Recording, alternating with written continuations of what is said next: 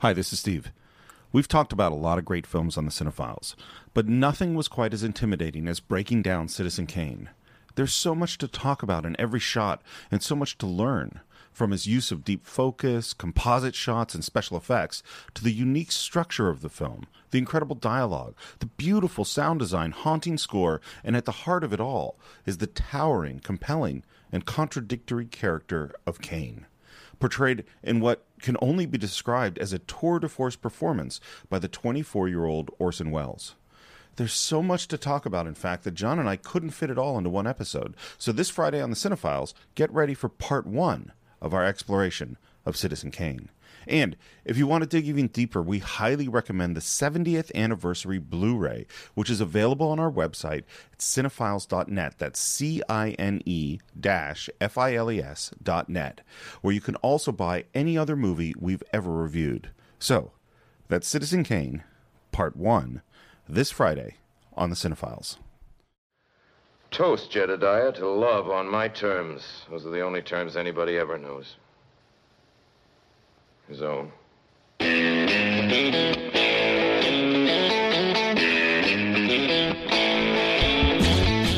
Hello and welcome once again to the Cinephiles, where each week we enter the world of a great film, we explore its themes, the history, the filmmaking, and the influence it has on us today. And this one has a lot of influence. You took the words right out of my mouth. Yeah. Yes. My name is Steve Morris. I'm a filmmaker and directing instructor in Los Angeles, California. Hello, everyone. My name is John Roca. I'm a voiceover artist, host, writer, producer here in Los Angeles, California, and lover of all things film.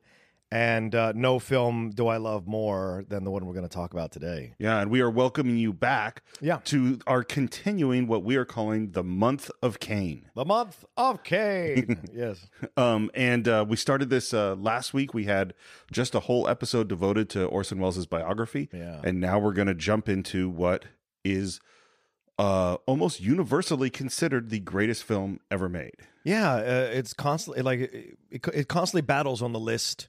But it always seems to come out in the end as the number one film. Although recently Vertigo kind of supplanted it, but then Kane came back and took its place again. So it's just one of these films that people still in 2017, almost 76 years later, still revere as the greatest film ever made. Well, and this is one of the things I was thinking about that's so unique. If you went out and you said, let's make a list of the greatest novels of all time, you would have some people would come up with Les Miserables, and some people will Tale of Two Cities, and some people Huckleberry Finn, and some people would be, The Old Man in the Sea or whatever. There'd be a huge long list, and everyone would come up with it differently. If you said, what's the greatest play? The same thing. If you even said, what's the greatest Shakespeare play? You would have arguments about which one is the greatest one. If you said the greatest pop song, the greatest symphony, same thing. And yet, over and over again, Citizen Kane tops these lists. Yeah. And yeah, you're right. Every once in a while, like Vertigo will pop up on top, or Godfather, or Lawrence of Arabia, or one of these other ones.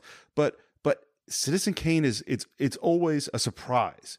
And I think that is unique in any art form I can think of. Yeah. That we keep coming back to this film. And it comes with an incredible amount of baggage in its background, and an incredible amount of reverence from people who are still discovering it and still cite it as an influence to them, critics and filmmakers and people who love film and cinephiles and what have you. They still are blown away by what this film can do to them and how the timeless this film feels, even though it's very obviously of its time. It's still incredibly timeless, and the story itself still resonates with us, this idea of a man of incredible power who is constantly unknowable even by the people closest to him. Well, and it remains unique. Yeah. There just isn't anything like Citizen Kane. There are, it's like if you talk about Star Wars, you talk about we can make comparisons with The Godfather and Goodfellas and things like that, but Citizen Kane is it's in its own world. Yeah, and it's one that's unremakeable.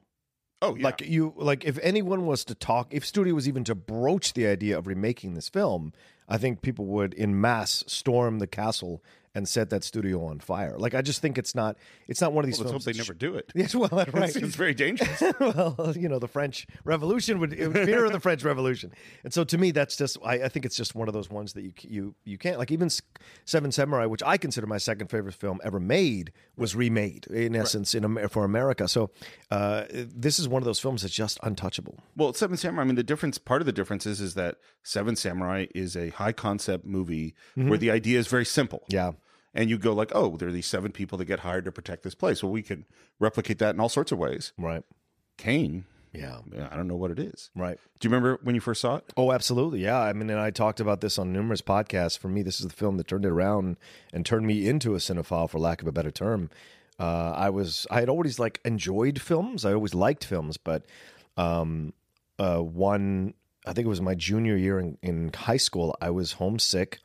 My mom had stopped off in the video world in the morning. I'd given her a list of movies I wanted to watch during the day, and she had gotten the VHSs for me before she went to work. So it was Citizen Kane, Great White Hope. Oh, wow. And I can't remember what the third one was. It might have been Broadcast News. So it's a fascinating triple feature. Yeah, well, because I was getting into, so I was reading these articles, right? Because I was like, why do I love film so much? Why do I love film so much? And I started to explore why. So I would find these like newspaper articles or magazine articles. You could go to the library and microfiche and look up, and read stuff there, or you could see references and old newspaper articles and stuff. So to me, I was developing my knowledge of film, and everything that I read said Citizen Kane's the greatest film ever made. So to me, I'm like, I have to see for myself. And so that afternoon, and I built up to it all day because I was like, I gotta be ready mentally. And so, and then I watched it, and I was just floored.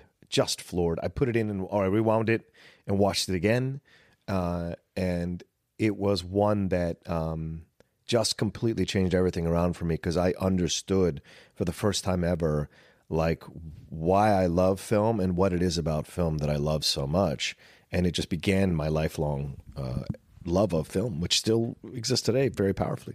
Yeah, I think I probably watched it about the same age. It was the end of high school. And I'd heard same thing. I had heard like, this is the greatest film ever. I remember I watched it the first time, and it's hard to take in. I think I had like more of a, wow, that was really something. I don't know what to do with that. And then probably watch it 2 or 3 more times, through college. Yeah. And then I remember when the 50th anniversary happened. Oh, yeah. And I got that box set as a gift with the VHS that has the big poster, which is still hanging in my office. Yep. And I have it framed in the closet. Yeah, I saw it. Yeah, yep. I knew that you had it too. Yep. And that's when I started to get the books, and that's when I started to look into Orson Welles. And this is the thing about Welles and Kane, is that it makes you want to dig in. Oh, yeah. It makes you want to know more. It's not like a movie where you just kind of let it wash over you and then you go away. It's sort of like, well, what is all that? I want to explore. Right. And now here it is, it's 30 years after I first saw it, and I'm still exploring. Oh, yeah. I've learned so much about Kane in the last couple of weeks that I never knew. And I taught this in class. Yeah. And yet now I know much more than I knew before. Oh, I can never read enough. Yeah. Like I've gone to, any book that mentions Kane, I will, and has Orson Welles as part of it, I will buy. And I will read, because I always think maybe I've heard all I can hear, and then there's someone who is like a second AD at something, it gives some story about having been on the film set, and it's a film that constantly fascinates people, and people want to come back to read about everything that happened about this film, because the film almost never got made, or was almost never seen the light, almost never saw the light of day. Yeah. What could have been destroyed, crushed, burnt. The prints could have been burnt. There were all kinds of dangers for this film, and probably some of it legendary to build up the legend of Citizen Kane. Some of it. Yeah. A lot of it. But still, a lot of it was true, right? Exactly. So once you open it, it's a Pandora's box. There's so much in there that you can get sucked in and go into a deep dive about the film before you even watch the film, just the film itself. Well, this is one of those, like Jaws, like Apocalypse Now, that we've talked about before, where the story of the making of the film is as fascinating as the film itself. Absolutely. Yeah, and so let's get into that. Now, we talked a lot about Orson Welles in our previous podcast, but I want to take up his story sort of where we skipped over, which is where he comes to Hollywood. Yeah. Is that he comes to Hollywood with this contract that is unlike anything that had ever been seen since maybe D.W. Griffith, which is you are going to get total control over your film at RKO.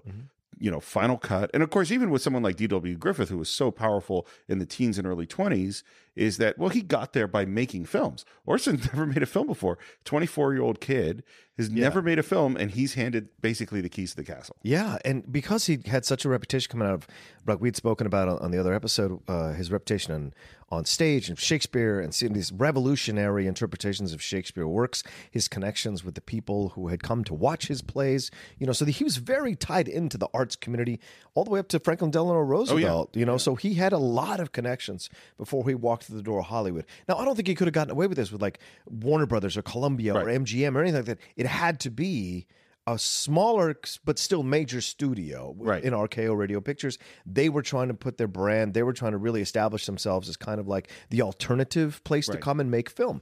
In essence, a glorified independent film studio. And so they gave him Final Cut as a way of saying, look, this is how we respect artists. This is how we view artists, and to attract them. And man, what a decision that ended up being. You know? In all sorts of ways. Yeah. Probably one of the worst decisions RKO ever made. Probably. Although we're happy that they did it. We all, yes. Yeah. I don't think we'd have the film community now if they hadn't made that decision. And the first film he wanted to make was Heart of Darkness, the Joseph Conrad book. And he wanted to do it all from like POV shots. And that's just I have this with my student filmmakers all the time, and it's a classic idea that sounds really great and is really terrible. And so I'm really glad he didn't make that movie. Yeah. And then he meets Herman Mankiewicz, who was a person who used to go to San Simeon and knew William Randolph Hearst and was a drinking buddy with Marion Davies, and starts hearing these stories about Hearst and San Simeon, and that's how they find what their movie's going to be. Yeah. Which originally they're going to call American. Right. Yeah, that's the original title for Citizen Kane. What an interesting decision by Mankiewicz to kind of risk the friendship, the very powerful friendship of Hearst, and also the very intimate friendship of Marion Davies by writing this film with Orson Welles. Well, and risk his whole career. Yes. I mean, it's not, like this is as powerful a person in the country in terms of media. Yeah. And, Herman Mankiewicz was a drunk and had a lot of issues. And I think, a frustrated genius probably in a lot of ways. Sure. And as most writers probably are. Certainly that's how I feel. Okay. And you have someone like Wells come and sweet talk you and say, no, you can do this. I mean, that's a powerful force to come in. And you can't overestimate that the boy wonder genius of this guy swooping in. And when you see Wells in the movie, he is so dashing. He's so good looking. He's so youthful. It's powerfully youthful. Who could resist a guy like this? Well, we see him seduce people in the film over and over again. Yes. And that sure is real. As he's seducing like actors and people he's worked with, he's seducing women like Dolores Del Rio. He had been married, and now is when he's going to have one of his first major affairs with Dolores Del Rio. Very public. Yeah. So he brings his Mercury Theater actors from New York. So almost all of the actors we see in this film are really new to film. And he also brings Bernard Herrmann, his amazing composer, who goes on to be Hitchcock's main composer and is composing. The last thing he does is Taxi Driver for Martin Scorsese. Right. That's Herrmann's last film. So he brings them.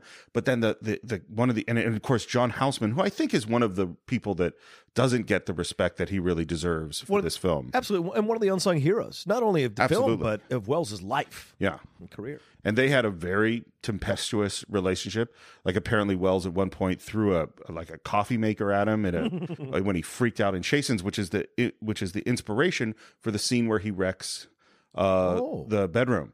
Houseman says, we need to put that in the movie. Wow. And they pressure Wells to create that scene. But the big addition that we get is Greg Toland. Oh yes, the cinematographer. Our cinematographer Greg Toland, who's known as Papa, and he was the great cinematographer at the time. Did Grapes of Wrath and all these John Ford films, and I mean he is the man. And he decides he wants to work with Orson Welles. Yeah. The story I heard is that someone was in there interviewing with Welles in his office, because he was set up a studio, walks out, sees Greg Toland with his equipment sitting in the waiting area. Greg Toland sitting in the waiting area, and says, "What are you doing here?" He says, "I'm here to interview for the job of cinematographer for the film. I want to work with Orson Welles." The guy says, "What? Why? Why are you interviewing? Why would you want to work?" And he said, "Because I've mastered everything that I can master at this point. I mean, some version of that with the directors.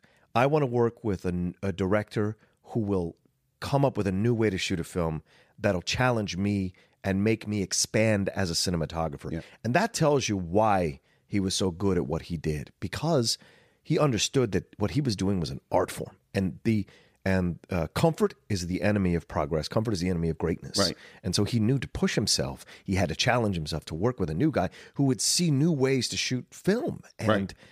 damn if it didn't happen. Because Orson didn't know what was possible. Right, of course. He had no idea how films were supposed to be made. And so when he said, I want to do this, then it was like Toland and a whole bunch of technicians and a whole bunch of inventors had to figure out, well, how are we going to do this? Yeah. There's a great story that Wells tells, as all his stories are great stories, yes. about Toland that I really love. And whether or not this is true, I don't know, but the story is so great, which is that apparently, according to Wells, Toland and all his crew, they all worked in suits. You know, they all wore jackets and ties. Oh, wow. You know, which is a more formal era back then. Yeah, you're right. You can see that in the clips behind the scenes stuff. But thinking about like people climbing up on ladders and moving all this equipment, they're all wearing jackets and ties. And Toland believed, according to Wells, that the set should be a very quiet place. Mm-hmm. And so one of the things he did with his crew that he worked with over and over again was to develop hand signals. So he had all these hand signals of like things to do so that he didn't have to speak. Wow. They could do things silently so that all the director and the actors, those would only be the two people talking. Right. Now, Wells, from his theater background, he had always hung lights and designed the lighting and just been involved in all that. So when he shows up on the movie set for the first time, he just naturally starts saying, put that light over there and move that light over there and shine that here. Oh, yes. I know this story. Yes. And of course, he doesn't really know how lighting for film works because it isn't really what you see through your eye.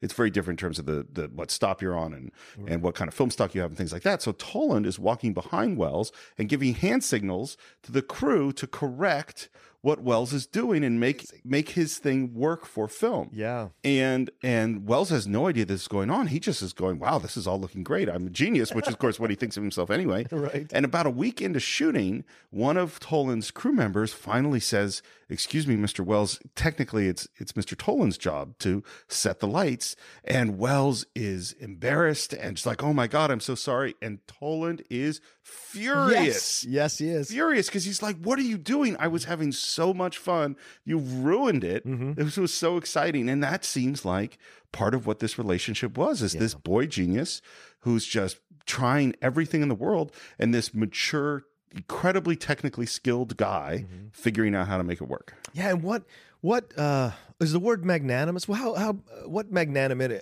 Magnanimity? I don't know what the word is. Magnanimity. Magnanimity. That is a hard word to say. Toland. Yeah. To have that kind of thing where he wasn't egotistical or arrogant about his knowledge, that he would be willing to follow behind Wells and just, kind of figure things out with his crew and let him do whatever he wanted to do because he could pick up something. He might learn something. Yeah. And that's incredible, man. And from what I understand, for the extension of that story is that no one was allowed to talk to Wells on Toland's crew without Toland's permission from that point forward, because Toland would get super upset if you ever did that because he wanted it to be very pure experience. Well, and this is something, and again, it's something I teach my students, is there is a hierarchy on a movie set. Yeah. And although I don't believe in a complete adherence to hierarchy because it gets a little stiff, but in general, there are people that shouldn't be talking to the director. Yeah. Things need to go through a certain kind of chain of command in a certain way because some of these relationships are delicate and there's a time efficiency that has to happen. Mm-hmm. One other thing they did, by the way, is they show up and they're in pre-production and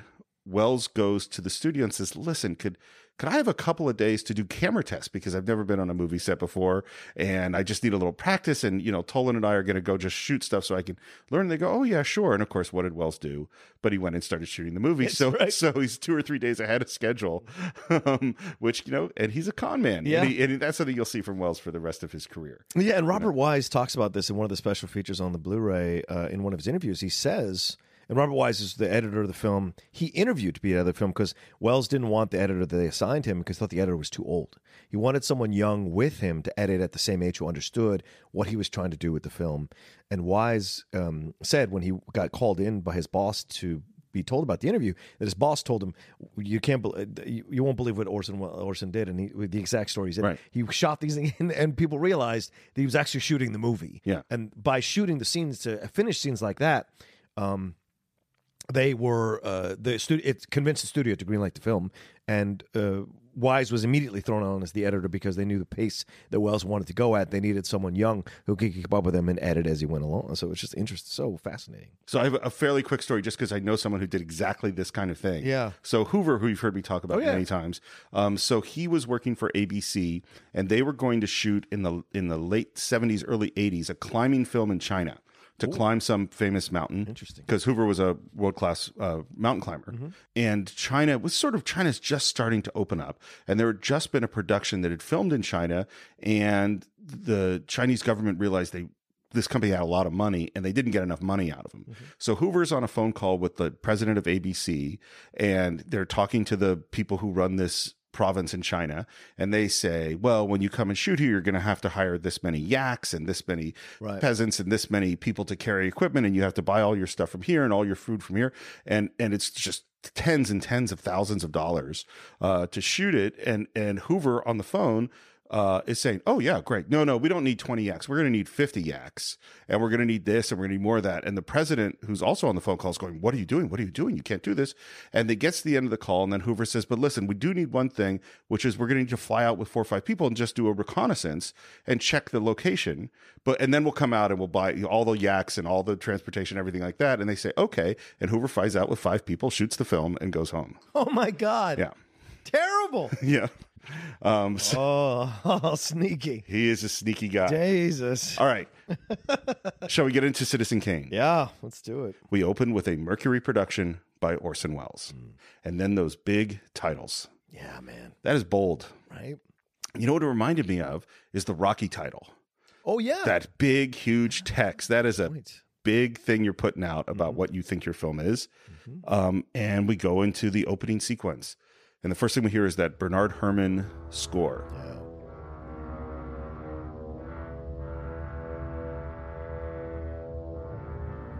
I think his music sounds like nothing that had been in film up to this point. You know, I think that's fair. If you listen to the silent movie scores, if you listen to like some of the stuff we listened to at Mr. Smith Goes to Washington or Robin Hood, very, very different from this sort of modern, dissonant, heavy score. As we look at No Trespassing in a Chain Link Fence. That is a forbidding beginning to a film. Yeah, immediately we sense the darkness just from the beginning because we're coming out. The black frame it's a dissolve into that, right? So it lets you know that it's giving you a window into this, but it's a very dark window, you know. Yeah, the trespassing sign is dirty. All of it is just unkempt. And we move into this bleak, giant castle of Xanadu that is decrepit and falling apart and dirty, and it's an expensive luxury gone to waste. Yeah. And it's funny. One of the things Roger Ebert says, and he does a great commentary track on the movie, is that this is as much a special effect film as Star Wars is. And this opening, this is all special effects. These are all matte paintings and composite shots. Almost none of this is real. Right. And we have this thing which we talk about in the commentary track, which is this idea of eye trace, that the light that's in that window stays in the same spot in the frame in every one of these dissolves. So your eyes continue being pulled there. Yeah. Yeah. But I love the shots of like the canoes out there in the water.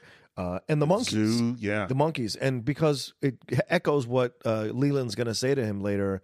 Yeah, I suppose I don't know what you'll do. Go out in the jungle and lord over the monkeys, I guess, which is also a reference to Heart of Darkness, which is also, there's all these little subtle things thrown in throughout the movie. Lord it over the monkeys. I hadn't thought about that. Yeah, all that kind of stuff is in there. Yeah. So I love that we see the monkeys right from the beginning because that's going to come into play later. Well, this is the thing. So something that has come up over and over and over again in the Cinephiles is that great films have tremendous attention to detail.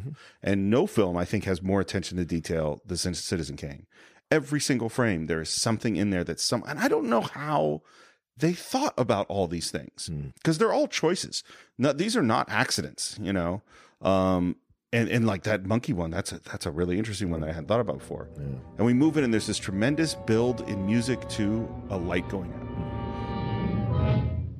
I mean, how often is a light going out as dramatic as that light is going out in this film? And then the light comes back on, and we're inside. And it slowly comes back on, like creeps back on. Yep. Yeah. Yep. And we go to a close-up of a snow globe. Yeah.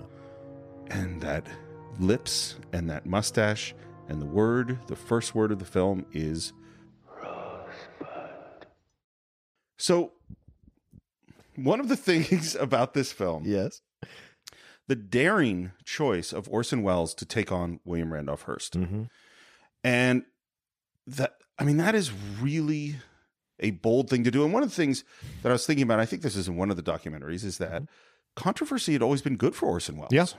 You know, War of the Worlds, Voodoo Macbeth, Yeah. Julius Caesar. Though he liked to go after things, and the controversy would throw him in the spotlight, and that worked really well. And maybe that's why he chose to go after Hearst. I think that's in his nature. Yeah. It's in his nature to thumb his nose at establishment. He was one of those guys. Because a young man, he was constantly challenged from when he was a kid in preparatory school. Yeah. He would challenge his headmaster.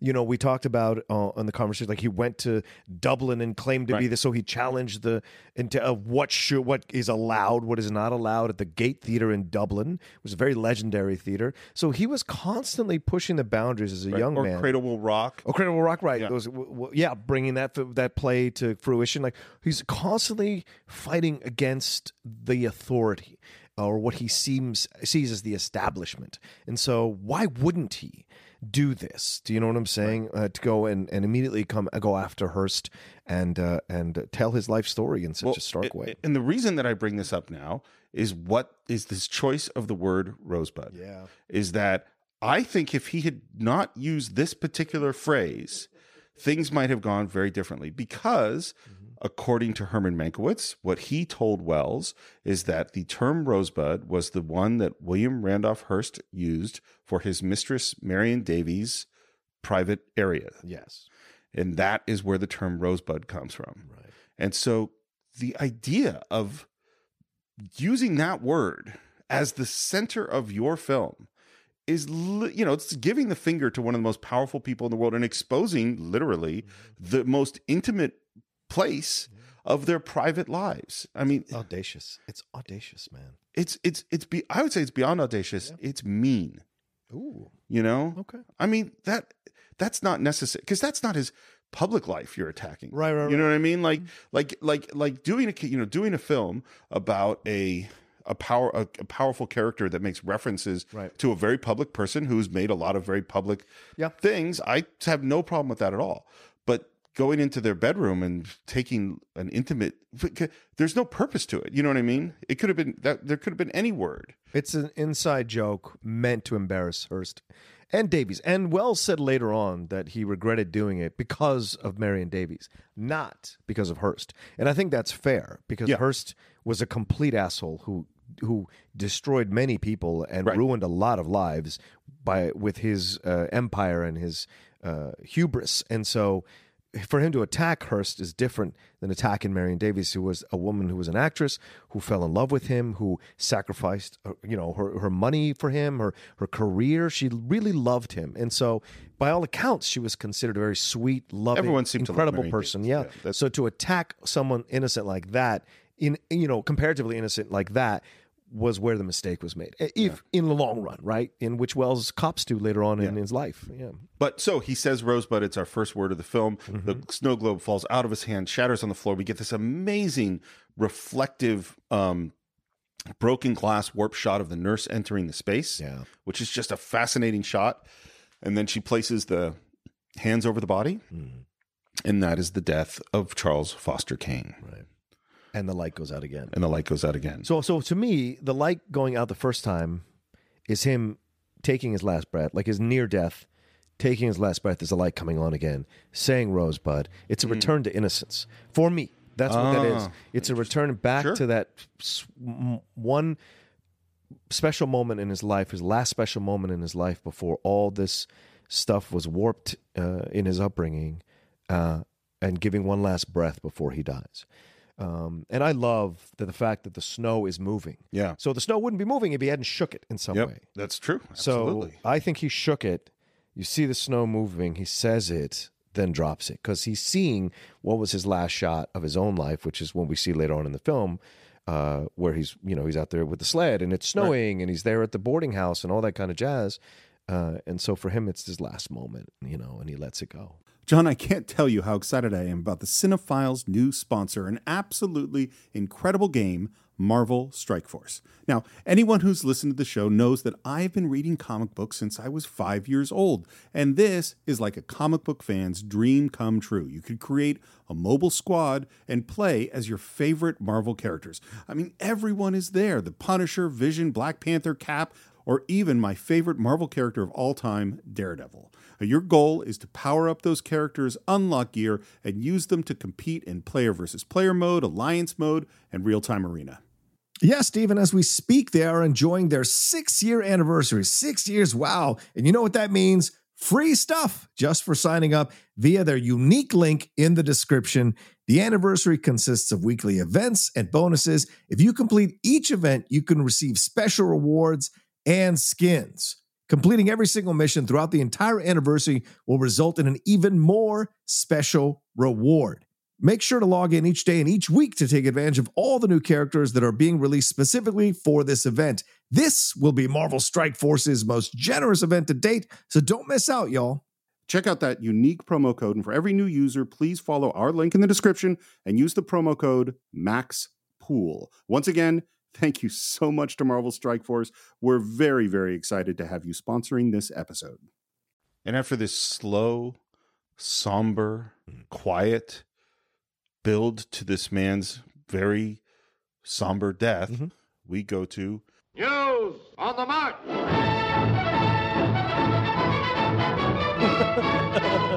and suddenly we're transported into this newsreel with this music going, and it's a complete shift of tone. Yeah.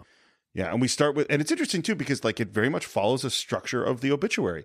You start with the death, and then you kind of go back through the life, and you return back to the death, and it is a perfectly done newsreel. And part of the reason it's perfectly done is the RKO newsreel people edited it.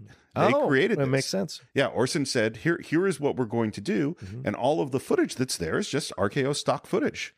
I've got something I want to ask you all the way at the end of this. Okay. About the beginning. But we'll talk. I'll ask you when we get to the end. The end of the film. Yeah, to the end of the film. Okay. But let's keep. We're going to put a. Yeah, we'll put a flag there. That we're going to come back to something. But I love the immediate cut rather, and then we're just like, what a different score, and we're immediately brought into this world of Charles Foster Kane, and we're given exposition. Straight up exposition. Yeah, we don't need dialogue. We don't need. It's all there in a voiceover. It's a very crafty way to give exposition, especially for people at the time in 1941 who were used to these type of newsreels that would tell them what was going on in the war, what was going on overseas with any other thing that was happening. They would see these newsreels before the actual movie. So I wonder if people were like, wait, what's this in the middle of the film? Whatever, or at the beginning of the film. So you have that, and it's just a great way to show you this man's life, and then show you what you're going to see, the stages of Charles Foster Kane, different ages all through the film. Well, it's so funny because this is, first of all, exactly what I tell my students never to do, which is to front load exposition. Right. Like, you never want to just hit your audience with, here's a whole bunch of information right at the beginning of your movie. Right. This is exactly wrong. And yet, of course, this is, the greatest film ever made, and it works perfectly. And the other thing it does is, like, we're going to have a very chaotic movie that's going to jump back and forth in time, and we're going to move in and out of different stories from different perspectives, and this gives you the roadmap. Yeah. We find out, essentially, we're told the whole plot, every single thing that happens in the film, we see happen in this newsreel footage. Yeah. And then, so we know exactly the whole story of the guy's life, and now we're going to see what it really is and feel it later on. It's a really fascinating way to set up a film. Exactly. And it's told in such a vibrant way, but also an emotionless way. It's like, this is what's happening in this. So, and you see him change in tone. And the guy who does the voiceover is fantastic. I've yet to remember who does the voiceover. It's William Allen. Is it really? It's William Allen who plays the reporter. Yeah. He does a great job with this. My gosh. Yeah. Well, these are the radio. I mean, that's part of when you hire a bunch of people who are radio actors. They do different voices, That's great. I love when he goes, first support, then denounce. And then when they talk about the mistress, Susan Alexander, shame. Take it out of me. And there's a quick cut. So they only let you exist for just a couple of seconds in the down parts of his life, and then immediately they're off to the more exciting parts of his life, because this is what you do with a great man. You don't dwell on the negative stuff when you're giving his life story, her life story. You really focus on the incredible achievements that they were able to do. And it's interesting too, like because it's all stock footage. Yeah. None of the shots of Xanadu match. They're all different buildings. Yes. Shot for different places. And it's like it doesn't really matter. And we have these great shots of elephants being moved and buildings being built and, ships going and all this stuff. And it's all just the stock footage from the newsreel guys, and we see our first shot of Wells in the paper and we see him in his makeup and we see the, like things like the guys on the roller skates in front of the closed newspaper office. We see the graphics of the radio station as his empire is building. We find out that his wealth comes from the Colorado lode from this mining, which is also, that's where Hearst's money comes from. I mean, the parallels to Hearst, there's tons. But the fascinating thing is that this very much is William Randolph Hearst, and this really isn't William Randolph Hearst. Exactly. But in terms of the facts of his life, a lot of it really is. And one of the things about this is that, particularly because of this newsreel, it feels like we're in a big budget movie, but this is not a big budget movie. It's a small budget movie that's really made to look big through some really, really smart filmmaking. We see Thatcher, who's George Coulouris, who is Kane's sort of guardian banker, talking to Congress, and by the way, to make some of this footage match the newsreel footage, Robert Wise took the negative and dragged it around the floor of the studio to get it all scratched up. And he says, this is our first real statement we hear about Kane, and Thatcher says, Mr. Charles Foster Kane, in every essence of his social beliefs and by the dangerous manner in which he has persistently attacked the American traditions of private property, initiative, and opportunity for advancement, is, in fact, nothing more or less than a communist. So that's who Kane is. He's a communist. Seems all summed up. Right.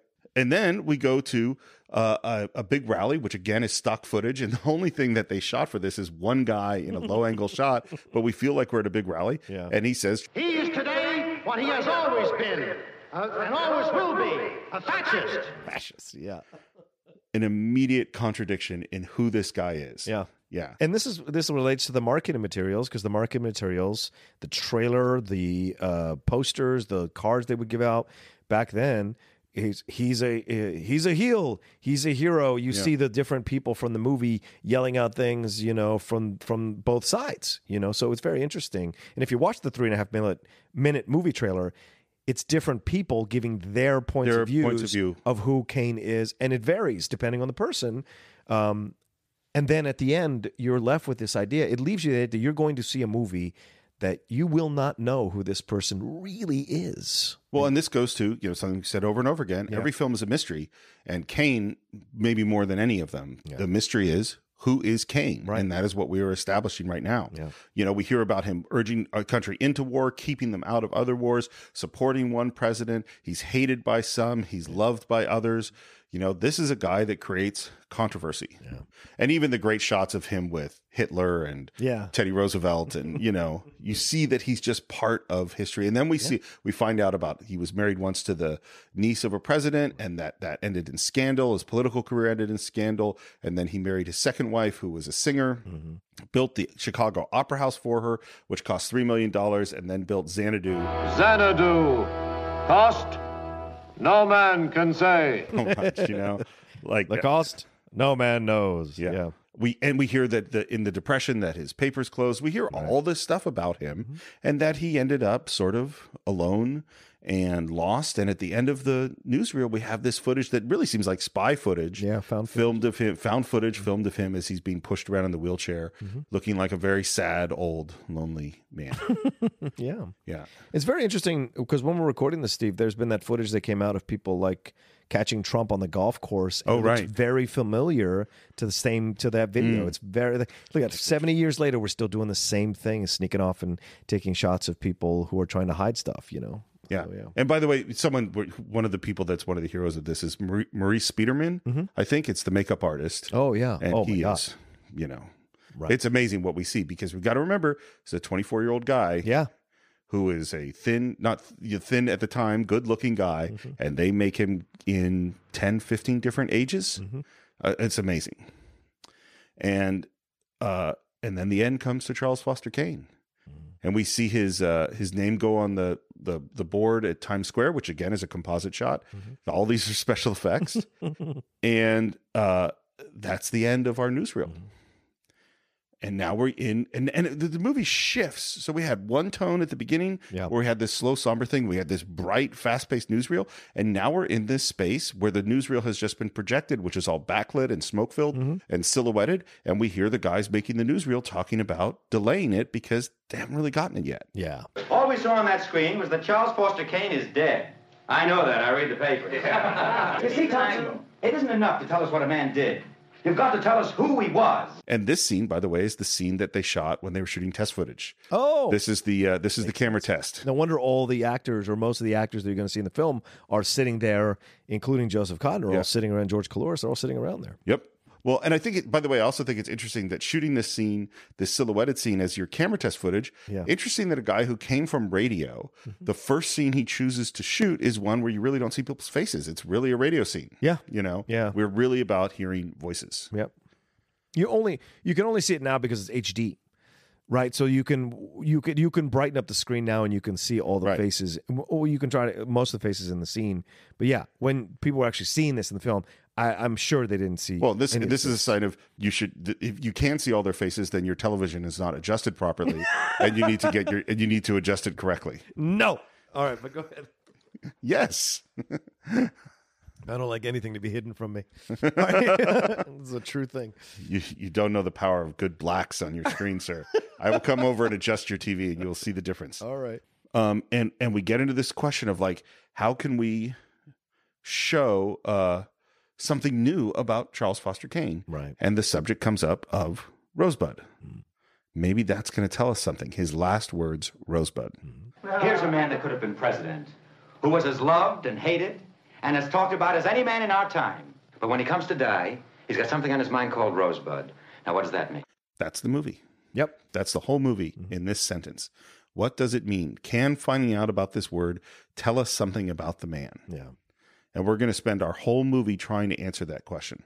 And he assigns his porter, Mr. Tompkins, played by William Allen, go out and talk to everybody who loved him, everyone who hated his guts, and see if you can find out what Rosebud is. I like his line because he's like... Rosebud, dead or alive. It'll probably turn out to be a very simple thing. So we go to what is going to be our first interview. We're going to meet Susan Alexander Kane. Yeah. And this is the thing, the love paid to every single detail. How are we going to enter this scene? We're going to come in through the roof, go down towards the skylight. And by the way, this is not a model. This is full size. Incredible. And that sign, there's like the kind of neon sign, splits in two so the camera can go through it. And that's the trick. And then we kind of do these dissolves that are covered by lightning flashes as we get down in to see Susan Alexander Kane. It's a gorgeous shot. Yeah. And there's the great Dorothy Comingore. And I think, it's one of the sad things about this film is, with the exception of Joseph Cotton, none of these people really become stars. Well, they all work. Right. Like Collins was already a star from radio. Right. William Milan keeps working up until he's in St. Elsewhere. What the one who plays his mom, Agnes Moorehead. Agnes Moorehead keeps working into Bewitched. They all work. Yeah, they all work, but no one becomes a star. No, You're right. Cotton's the only one that becomes a star. And Cotton's only a star for a little while, right. And then he recedes back into the background. So yeah, but Comingore was the one that people thought was going to really come out of this and be, and Wells does too. In all the promotions for it, he says, I'm saying her name for the first time, but trust me, you're going to know her name by the time this film. And he apparently does this really interesting thing, which he builds her up publicly, and he really, seduces her to be on the film, and then he is brutal to her throughout the entire filming, like really rips her to pieces. He wants her insecure and nervous, and that's how he gets his performance out of her. Yeah, and she, by the way, was discovered by Charlie Chaplin. Oh wow, yeah, that's who first discovered her. He was brutal. Yeah, and Mr. Tompkins comes in, sits down in front of Susan Alexander. Who told you could sit down? And then just get out. Yeah. And it's funny, this set that we're in, this was a standing Western set on the RKO lot. They just said, okay, she's in a Western bar. Yeah. Because the thing about Wells, and one of the things I love about him, he's cheap. Yeah. You know what I mean? He's not a guy who goes, build me the greatest set in the world. He's like, how can I figure out how to do this for the money I got? Right. Which will come into play for the rest of his life. Because it's always going to be hard. Yeah, but I love this scene because it introduces us to Susan in a way. And if you're watching it for the first time, this person has something to do with his life. If you remember her from the newspaper shots in the News on the March reel, right. And her treatment of Tompkins is, again, this idea that we're not going to get all the answers we want when we want them. We're going to get them when they're presented. And he's like, but we assume he's going to ask her questions. She's going to tell stories. And she says, who told you to sit down? And then she kicks him out because she's not ready to talk about it yet, right? And obviously this is going to come back later. They're going to meet up again later. But at that time, she's still dealing with the death of him. It's still too soon. She's still grieving. She's been drinking. God knows for how long she's been drinking. The highballs, all that kind of stuff. And then, Tompkins gets up and has to talk to that guy. And this is the thing. She is one of the few people we're going to meet who genuinely loved him. Yeah. And I think that shows in the scene. Absolutely. As much as she has every reason to hate him. Yeah. She also loved him. She's still destroyed by his death. Yeah. And Tompkins goes over to this phone booth, which isn't a real phone booth. It's this very strange set thing. Yeah. And we have, and he's silhouetted, and he's a guy, we're going to see the back of his head and the silhouette of him throughout the whole film. We almost never get a clear shot of his face. And the waiter comes over and says, Why, until he died, she'd just as soon talk about Mr. Kane as about anything. Hello? Sooner. and again, peopled by great, great character actors. Yep. And we see this shot where we have Tompkins in the foreground, silhouetted. We have the waiter in the midground, and Susan Alexander Kane is in the background, still in focus in a pool of light. It is a beautifully, beautifully constructed shot. Yeah, and we'll see. Very hard to do. And we'll see it numerous times throughout the film, which is incredible. Yeah. And we hear that the next thing he's going to do is to go to the Thatcher Library, and then he's going to see Mr. Bernstein, so we kind of know where he's going. Ask the waiter about Rosebud. As a matter of fact, just the other day, when the papers were full of it, I asked her. She never heard of Rosebud. So we're not solving the mystery here. Right. Let's go to the Thatcher Library. Okay.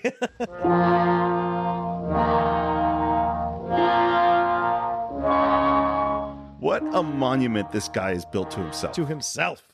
And we start with this very dramatic, huge statue of Thatcher. Looking down on you. Looking down on from you. a position of come from a chair, a position of comfort. It is and dominance. Yeah. This statue is about 4 or 5 inches tall. It's made of paper mache. Is it really? Yeah, because this is another special effects shot. Great. We're going to pan down from that. It's a composite shot to the real space. And here's, again, Wells's genius for set design is this space with the wide-angle lens looks like this huge marble mausoleum, and it really is not much of a set at all. It's like a door and a wall. And part of what makes it seem like a set is the sound design. Yeah. Is that Wells put all of this sound into an echo chamber. And this is how you used to do it, was literally you would record the sound and it would all sound good. And then you would play the sound through a speaker into a room that had all these surfaces that created echoes and re-record it in there. And that's how you get this sound. Oh, wow. You would send it out to a chamber or a metal plate or something like that to get all the echoes, and then you would bring that back in. Right. And so that's how he makes part of what makes this space feel so big and stone is just the sound. Yeah. And we go in to read Thatcher's diary.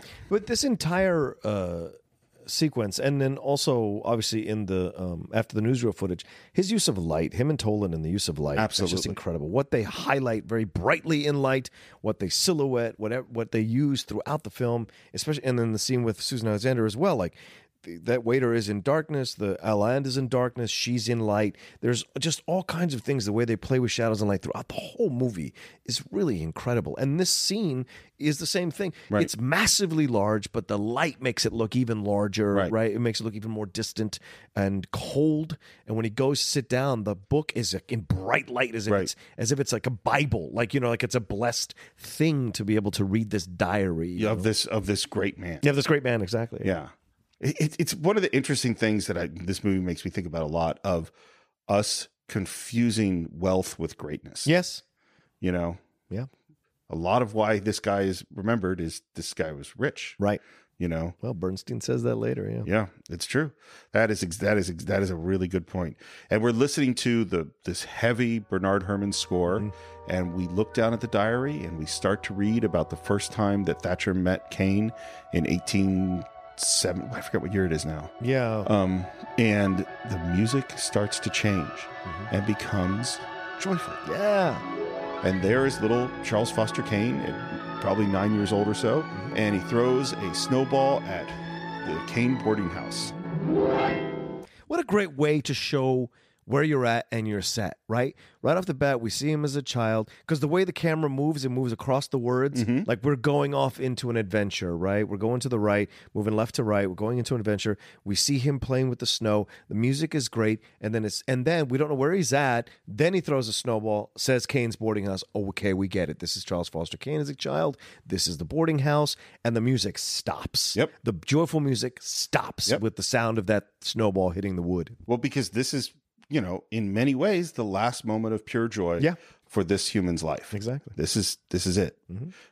And we're going to go in and we're going to meet his parents, Agnes Moorehead playing his mother in just a stunning and unknowable and mysterious and strange and powerful and profound performance. Yeah.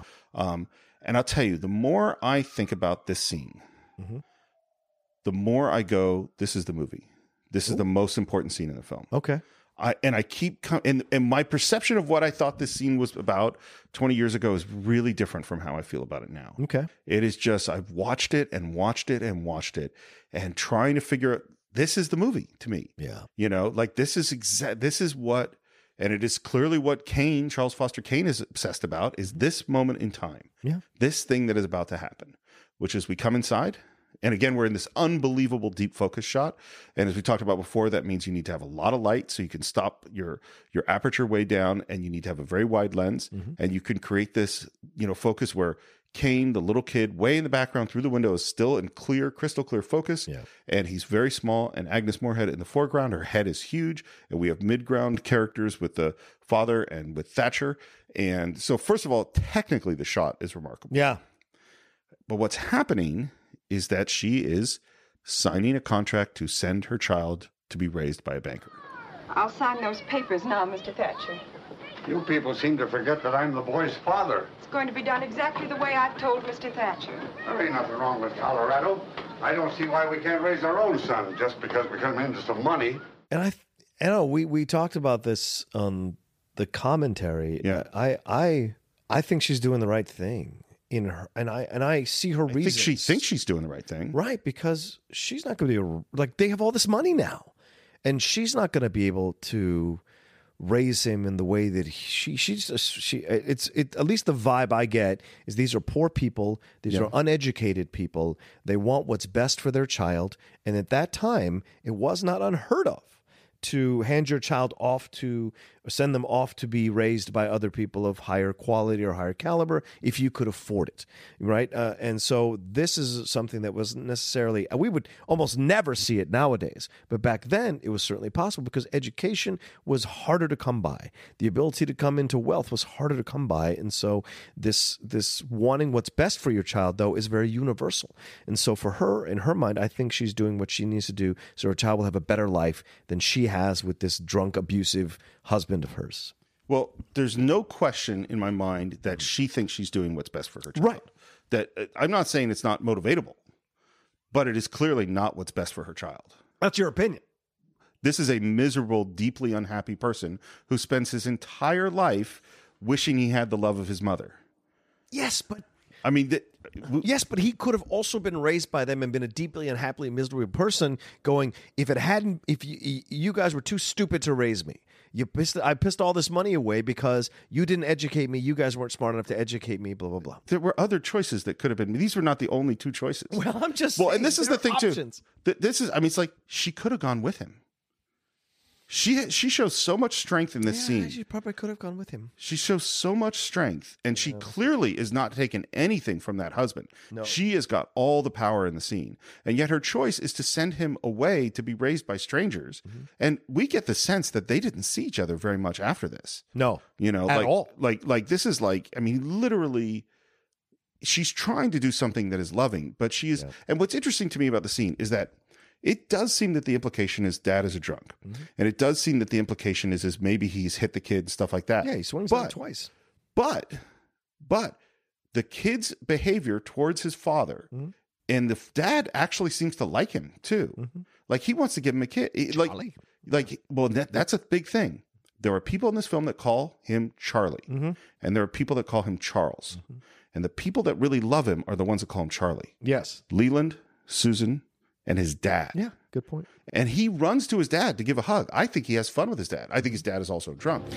He comes from the east. Wow. Hello, Charlie. Charles? Yes, Mommy?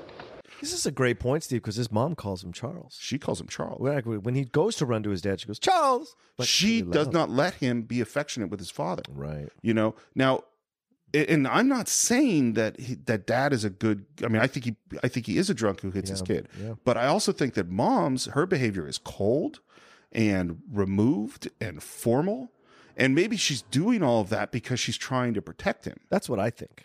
I think that is why she's doing it. I think she's not going to allow herself to be emotional. She's one of these women who are just very steel. Some women are just steel, man. Well, and I think this is why she is haunting in this scene. You know, I've had his bag packed for a week now. Yeah. I've got his trunk all packed. I've had it packed for a week now. It is like she is almost removed from this plane of existence. I think she's doing what she has to do for herself to make this decision. And that's the thing. And because I think she loves it, Charles. I think she loves him very much. I think she's just steeling herself emotionally for this decision because she thinks it's the right decision. I think that is exactly what's happening. Right or wrong, it's the right decision in her mind. Yeah. And and I think it's a great, we could debate it for an hour. This idea. Well, it's unknowable. That's why I say. That's why I keep going back to the scene. What's great about the film is that we don't get enough information. But I think you're right. This is the scene that colors everything else that comes afterwards. Because this is the moment that his mom sent him away. Yep. And I mean, I think in a child's life, how can you ever learn to reckon with that? Yeah. You know, and he is literally raised without love. You know. And that is what ruins him, you know? And it's just such a painful... And it's funny, too, like, Dad has this moment of this is wrong, the idea that a bank would be... You know, and he wants to stand up. And the moment that Thatcher says, you're going to get $50,000 a year, and he goes, well, I guess if it's for the best. Yeah, right. Because one of the things I think about Dad is he is weak.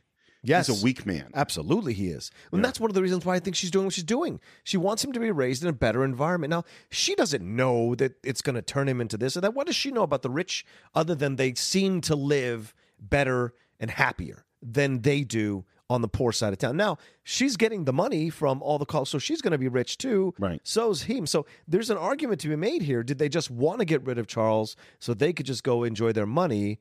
Or did she not want him to, like, did she know she couldn't educate him the way she wanted him to be educated with this idiot drunk of a husband? Like, maybe. That's the thing. Well, So- I think she's on some level a broken person. You know, that she, and she, I don't think she, from her perspective, can see a way. The only thing she can see is what you say. He must be raised by the people that can do a better job than we can do. Right. And this is this thing of, you know, humans need love way more than they need money. Yeah. You know? Yeah. She removes him from love. Yeah. It's a brutal scene. And there's the, you know, and so you know, we go out to meet the kid, and you see Thatcher, again, great performance from George Coulouris, where it's an interesting thing that actors have to do sometime, which is this is an actor playing a part of a guy acting like he's going to be fun with this kid when he's not. You're going to see Chicago and New York and Washington, maybe. Ain't he, Mr. Thatcher? He certainly is. I wish I were a little boy going on a trip like that for the first time. And you can see the character of Thatcher do a pretty good job of trying to be nice to this kid, because he's essentially getting paid a lot of money to be a babysitter, and but failing, and Kane seeing right through it, you know, and pushing him over, which is obviously not a nice thing for a little kid to do. This is the kind of guardian he's going to be. Very clumsy and stupid and unable to connect to the child. You get that already in a microcosm. But and the shock, I mean, it's what's interesting too about the way Mom is doing this is this happens really fast. Yeah. Like, one minute he's playing in the snow throwing snowballs, and the next minute you're going to go live in New York with this guy, and you're leaving in a train that's coming right now. Yeah. I mean, that is brutal. Yeah, but three things happen here, right? Him pushing over Thatcher causes the father to want to hit Charles. Yep. Then she brings him over. Yes. And the dad apologizes to Thatcher and says what he needs is a good spanking or a good whipping. And the mother says, That's what you think, is it, Jim? Yes. That's why he's going to be brought up where you can't get at him. and I think that's why she's doing what she's doing. It's, to me, No it's question. the end of the debate in my mind. She's doing what she thinks is best for the child in that line, right? Whether it was the best, Of course, very debatable. But I think she's doing what she thinks because she knows that guy is a terrible father. No, it's going to ruin him. We agree that I totally agree. Yeah. That's why she's doing what she's doing. Yeah. And this is the only close up, by the way. Yes. That moment of that cut into her face. And again, she's got that weird kind of determined, distant, disconnected. That's why I'm going to send him where you can't hurt him. Yeah. And the camera pans down to Charles's face. Mm-hmm. And it is not coincidental. I think that this kid seems to be about 9 years old. Mm-hmm. And that's the age Wells was when his mother died. Yep. You know? Yeah. I mean, I think that the parallel, you say, is this movie about William Randolph Hearst? In a lot of ways. Is this movie about Orson Welles? Oh, yeah. Oh, yeah. Absolutely. Wells is a guy who was definitely affected by the death of his mother when he was 9, the death of his father when he was 15 from alcoholism. And this is one of the big differences with Hearst, because Hearst was a mama's boy. Hearst was, both his parents lived quite a long time. His mom lived till 1919. They traveled throughout Europe, and his mom encouraged him to be wealthy and buy things and be ambitious. And she was his biggest fan in a lot of ways. Whereas Wells, was raised by the Todd School and, he had mentors, but not parents. Right. And mentors, but not parents is a very, very different thing. Absolutely. And what I think of the film, what you say, Steve, is correct. It is, yes, it's about Hearst, but it's also about Kane. And I've said this before, it's a very prophetic film about what's going to happen to Orson Welles, rather, in the rest of his life. But I think what's so important is in some strange way, because of this film and because of how Wells ends up in his actual life, Hearst almost got the last laugh. And Marion Davies almost got the last laugh. And I wonder if, in some karmic way, him using that rosebud, this is the penance. This is the punishment. Yeah. And so it's interesting. Well, he is a classic Greek tragedy. Yes. It's hubris. On so many levels. And he is Icarus, and he flies too close to the sun. And we're left on a shot of the sled as snow slowly piles up on it, and we hear the sound of the train in the distance. It's a sad shot, And we cut to a sled and Christmas. Yeah. And Charles opening up a very, very different sled. And the costume that he's in is formal and fancy and uncomfortable looking. This is like a little Lord Fauntleroy. Totally does. And then you see the flaming fire next to it. It's not a warm house, even though it probably is technically a warm house, with the amount of fire. It's extremely formal. Yeah. And we look up at Thatcher towering over Kane, saying, "Well, Charles, Merry Christmas." Not even an affection, like lean down, a hug, anything. It is very much from a place of remove. What a weird gig Thatcher's got. Like, I don't know what he's getting paid, but he's getting paid to professionally raise this kid. Right. Like, the kid's living in his house, clearly. Right. Like, how weird is that? He was hired to educate the child and to raise the child. Yeah. He was not hired to love the child. No. And we see these servants that are there. They're all standing there. And so in this one moment of Merry Christmas, we get a total sense of what this kid's childhood is like. And he has this angry Merry Christmas back. Merry Christmas. And immediately we cut to, And a Happy New Year. Yes. It's 20 years later, and Thatcher is dictating a letter to Kane. Yes. What an amazing time transition. It's fantastic. They're incredible time jumps throughout this whole movie that are so effective. I mean, this is a guy who's never made a movie before. Right. He understands this thing about filmmaking that's so important, which is things can carry you across a cut. And the audience will not question it at all if it's done technically correct. And Merry Christmas and a Happy New Year is a perfect example of, we totally understand what's happened and how much time has passed, and we don't blink at it at all. Yeah. And I will say, I think the newsreel prepares us for this. I think the newsreel laying the groundwork of jumping time, seeing him at different ages, moving around his life, prepares that this movie is going to be this. So Thatcher is dictating this letter and talking about he's the 6th largest private fortune, and it's time for him to, make some choices in his life. And then he gets this note back from Wells. And I love even the handwriting on the note is a great choice, is that it's kind of big. It's not beautifully written. And he says, don't care about any of these investments and stuff like this, there is one thing that I saw on the list of stuff that we own, and that's this newspaper, The Inquirer. I think it would be fun to run a newspaper. I think it would be fun to run a newspaper. And then we go right into this montage about the Traction Trust. Traction Trust exposed. Traction Trust please public by Traction Trust smashed by Inquirer. Yes. And it is a perfectly constructed montage. Yes. And the music it's great. is the second time we hear joyful music. Yep. Right? And it's because this is Kane kind of feeling himself and happy again, doing something.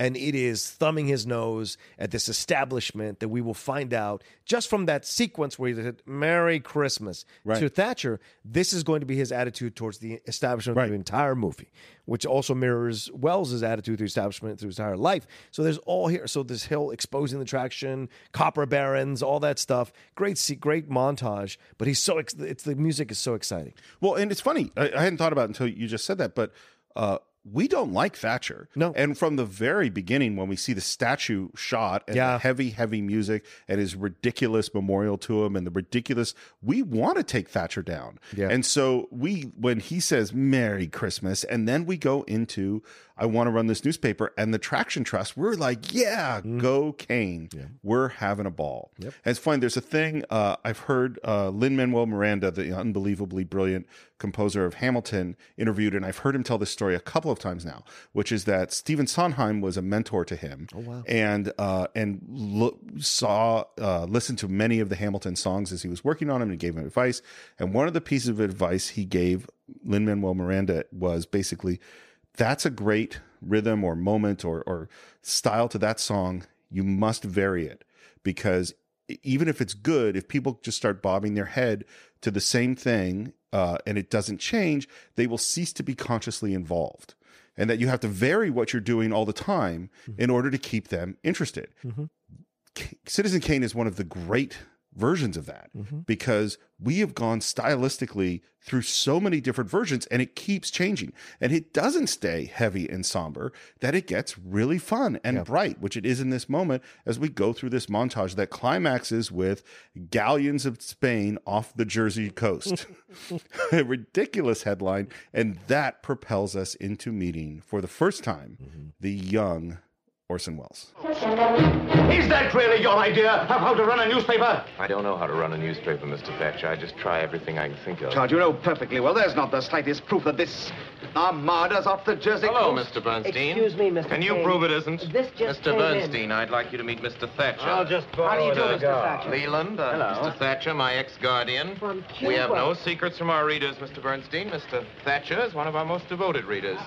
He knows what's wrong with every copy of the Inquirer since I took over. And he is turning in his chair to face you. Yep. Right? In a position of power and comfort and I don't know, cockiness, swagger. Sitting in that chair. Yeah. He definitely got the swagger. Yeah. And what's funny is this was a famous voice from the radio. Yeah. And unless you were on Broadway, you hadn't, even the cover of Time magazine that Orson Welles was on was him in makeup. Yeah. Like, you really hadn't seen this guy. Mm-hmm. And we've been building, 20 minutes into the movie to finally revealing what this young Orson Welles is going to look like. And when he was younger, he had the beard, or he attempted to have the beard. So this is like really just a very fresh-faced young guy. Yeah. And immediately we hear, and as we're talking about these galleons of Spain off the Jersey shore, he gets a telegram from someone. Read the cable.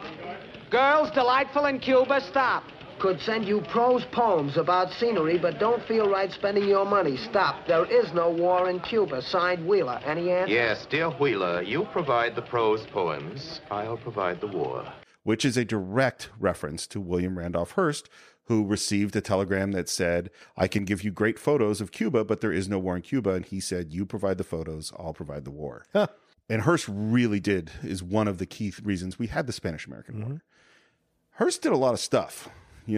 Like he in setting up for the Spanish-American War, there's this whole story he was running about this poor woman who was imprisoned in Cuba, and it was really constructed and manufactured. He even like hired people to break her out of jail and put her back in jail. Like, I mean, he just faked all this stuff. There's all sorts of things that Hearst did. When he took over the Examiner in San Francisco, he had a guy ride on the ferry and jump off of the ferry, one of his reporters, to expose how their rescue system worked. He had people doing all sorts of ridiculous things. Like, he is the father of yellow journalism, and used his power for some things maybe that were good and a lot of things that weren't. Like one of the conspiracy theories about Hearst is he's one of the reasons marijuana was made illegal in the United States. Oh, because he owned the largest paper mill in the country, which used wood pulp to make paper.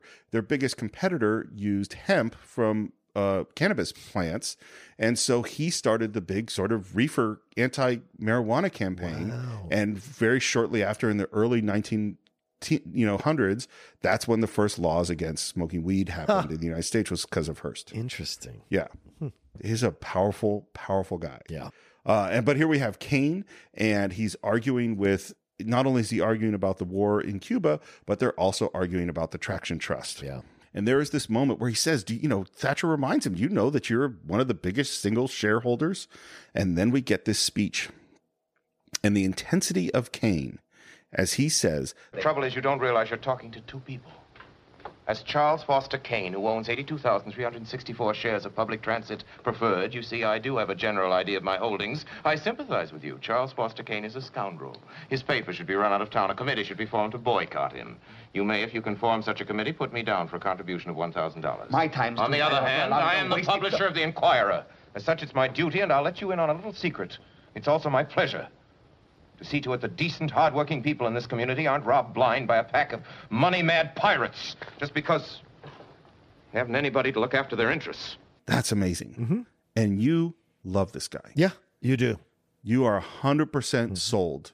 You get sucked up because you get sucked up into believing he is this defender of the good causes and the way he's been presented, and he's been, handed a bad hand in life from the beginning because of how he was raised and sent off. So we have a lot of things to sympathize with this character and the way he's presented, and the way he's going at Thatcher, and all of that is just inherently almost subconscious in the way that we immediately gravitate to him, because we want our heroes to be these dashing, good-looking people who fight for the common cause and the good of the underprivileged and all those kinds of things. And we see that with him, but we see the sample of his anger at that establishment when he juts his head, almost like a snake, shoots his head out and says, I'll let you know it's a secret. It's also my privilege. Yeah. There is this when he kind stands of thing. up. Yeah. I mean, it is really an intense conversation. Mm-hmm. And it's funny because, I mean, in a weird way, like, it's kind of like he's Batman. It's like he's the rich, wealthy guy who's going to fight for the good, or he's Robin Hood, or he's, and there's a huge tradition. Voice the shadow. Yeah. And you go, and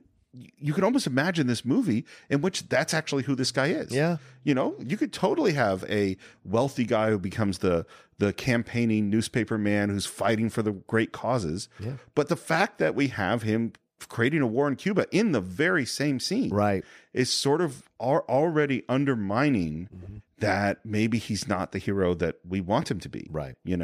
I'm fascinated by what Thatcher really thinks of Kane. Mm-hmm. Does he care for him? I don't think he cares for him. I don't think he likes him, but I think he cares. Oh, maybe that's fair. I mean, because Kane makes this speech where he's really confrontational, and the next thing he says is, my boy, you're losing $1 million a year on the paper. That's a good point. Yeah. And then, of course, Kane's response is, you're right, Mr. Thatcher. I did lose $1 million last year. I expect to lose $1 million this year. I expect to lose $1 million next year. Mr. Thatcher, at the rate of $1 million a year, I'll have to close this place in 60 years. Which again goes to when you got the most money in the world, you can do a lot of stuff. Sure. You don't have to face consequences. And yet we're going to cut forward to 2029, a huge leap forward. Yeah. And here's a much older Charles Foster Kane facing the consequences. Yep. Much older Thatcher and a much older Bernstein. Yep. It's basically him having to sign over a majority of this because of the Depression. And we see Wells now in the older makeup, the physicality of a larger, older man, slow movement of him, the change in his voice. Yeah, everything, and where he's encased now, he has now become that which he was fighting against, the establishment. Right. And by framing him with the columns like that, right, it's a subconscious thing for the viewer that you get the sense he is like one of those buildings that he is looking at. He is now that kind of part of the scenery. Right. And that is so great of a juxtaposition, to change from this young, vibrant crusader for rights to this old, broken down man who's just like he's become what he was fighting against. When all that passion and all that stuff, like it's gone. It's gone. The anger's still there at sure. Thatcher, especially. Sure. But all the passion's gone. If we only had Wells's performance, like if we didn't have Greg Toland, if we didn't have the complicated structure, we would still have to honor this movie as one of the most incredible performances of any actor in the history of film. Agreed. And you see it in these two scenes juxtaposed. The young, passionate, vibrant person, and now that same guy, that same 24-year-old guy is playing this stiff, sad, powerful person in this scene. Yeah. But of course, we don't just have his performance. Here we are in another unbelievable deep focus shot with Bernstein framed in the front right of the frame with a paper. When he drops down the paper, we reveal Thatcher in the midground looking smaller, and then Wells walks in to the center of the frame, walks back to these windows, which as he walks back to them, you see just how high those windows are, that they're over 6 feet off the ground. Right. I mean, that's what this wide angle lens is doing to our sense of space. And he's very, very small in the background. So in terms of the structure, the filming of this scene is amazing. Yep. And the writing of this scene is just incredible. Which means we're bust. All right. Well, out of cash. All right, Mr. Bernstein. I've read it, Mr. Thatcher. Let me sign it, and I'll go home. Too old to call me Mr. Thatcher, Charles. You're too old to be called anything else. You were always too old. And again, this is why I think Thatcher does care about him on some level. Yeah, and I in this suppose you're scene, right. in this scene, he shows some caring. You know, he's like, there's always a chance you're going to die a richer man than I will. Yeah. And he goes, well, I'll certainly die richer than I was born. And then we get to this moment. You know, Mr. Bernstein, if I hadn't been very rich, I might have been a really great man. And it's important that he says this to Bernstein. He doesn't say this to Thatcher. He's always playing to an audience. Yeah, of course. And Thatcher's not his audience. And Thatcher is the one who says, "Don't you think you are?" Again, I think that shows caring. Yep. And his response is, "I think I did pretty well under the circumstances." And Thatcher asks, What would you like to have been? Everything you hate. That is such a mean, harsh line. Sure. I mean, I don't like Thatcher, by the way. Yeah. I have no problem. I mean, I don't think he's a nice person. I think you can make a case, though, Steve, that he is who he is, and therefore, can you judge him on a normal spectrum? He is who he is, Thatcher. He is not intentionally evil to Wells. To Kane. He raises Kane the best he could. Yeah. And yes, he shows his care for Kane by constantly monitoring his money, making sure he's doing the right things, investing correctly. Well, he's a very good banker. Yeah, he is. But he wouldn't have to go that extra mile if he didn't care. So there's a great point you make. But Kane needs an establishment figure to fight against. He needs it to identify himself. Yeah. And so by smashing at Thatcher, who he sees as part of the establishment still, even though he himself is now part of the establishment, new money versus old money, he can't resist it. He can't resist one last dig at his expense. And the spite in Wells's face when he says that to him is profound. Well, and the other thing about it is that it's also a line of tremendous failure. Yes. Because he isn't everything that Thatcher hates. He wasn't able to be that person he was trying to be when he's 25. Right. He actually, as you say, he is much closer to Thatcher than he is to the crusading newspaperman. You know, he is the establishment. He failed to be everything that Thatcher hates. Absolutely. Yeah. And this is the end of our Thatcher sequence. We come out of reading the diary. He closes the book with a bang. He didn't find anything that he was looking for. In rushes this woman who, and it's fascinating to me that she's wearing a suit and tie. She has a very deep voice, just these little details. And he kind of walks out with a joke. Goodbye, everybody. Thanks for the use of the hall. And we have a little musical womp, womp, womp from the guard's an Bernard idiot. Herrmann. Yeah. The guard is the male guard is an idiot, and the female lady in charge of things is you can tell is very prim and proper, like Thatcher would be. And Thatcher would select this woman to be. She probably was his assistant for 30 Forever, years. yeah. For 30 years or whatever. So Yeah. and so she revered him in that way. I would not want to hang out with Thatcher. Yeah. Of the people, like I'd hang out with Jed Leland. He seems like a hoot. Sure, but I'll tell you, my secret is about this film is, of course, I love Wells and Kane, but my two favorite people to watch are Thatcher and Bernstein. I absolutely love both of them in the film, and they're very similar in appearance. But for whatever reason, they just interest me the most throughout the movie because they are constant in who they are. Yeah, through the whole movie. Yeah, and I'm a big fan of consistency. That is a very interesting way to look at it. I really What's am. interesting, too, is you take sort of the nicest person, which is Bernstein in the film, and the least sort of emotionally available person, which is Thatcher. Sure. They're kind of opposites in a lot of ways. And it's a study of human psychology for me to watch those guys. It's fascinating to see what turns one into one and what turns one into the other. Yeah. Yeah. Well, and speaking of Bernstein, that's where we're going to go because he's our next interview. And we come in and, who's a busy man? Me, I'm chairman of the board. I got nothing but time. Nothing but time. And it's interesting, too. Before we had Thatcher, both his statue and his portrait hanging over us. Yeah. And now what's hanging over Bernstein in his office? Kane. Kane and an old portrait of Kane, right? Near the end. Yeah. It's funny. We talk about this idea of memory and Rosebud, and you'd be surprised at what you remember. And this story of Bernstein's, it's one of my favorite moments of the movie. It's my favorite moments in film, period. Yeah. Well, Mr. Bernstein, we thought maybe if we could find out what he meant by his last words as he was dying. That Rosebud, huh? Maybe some girl.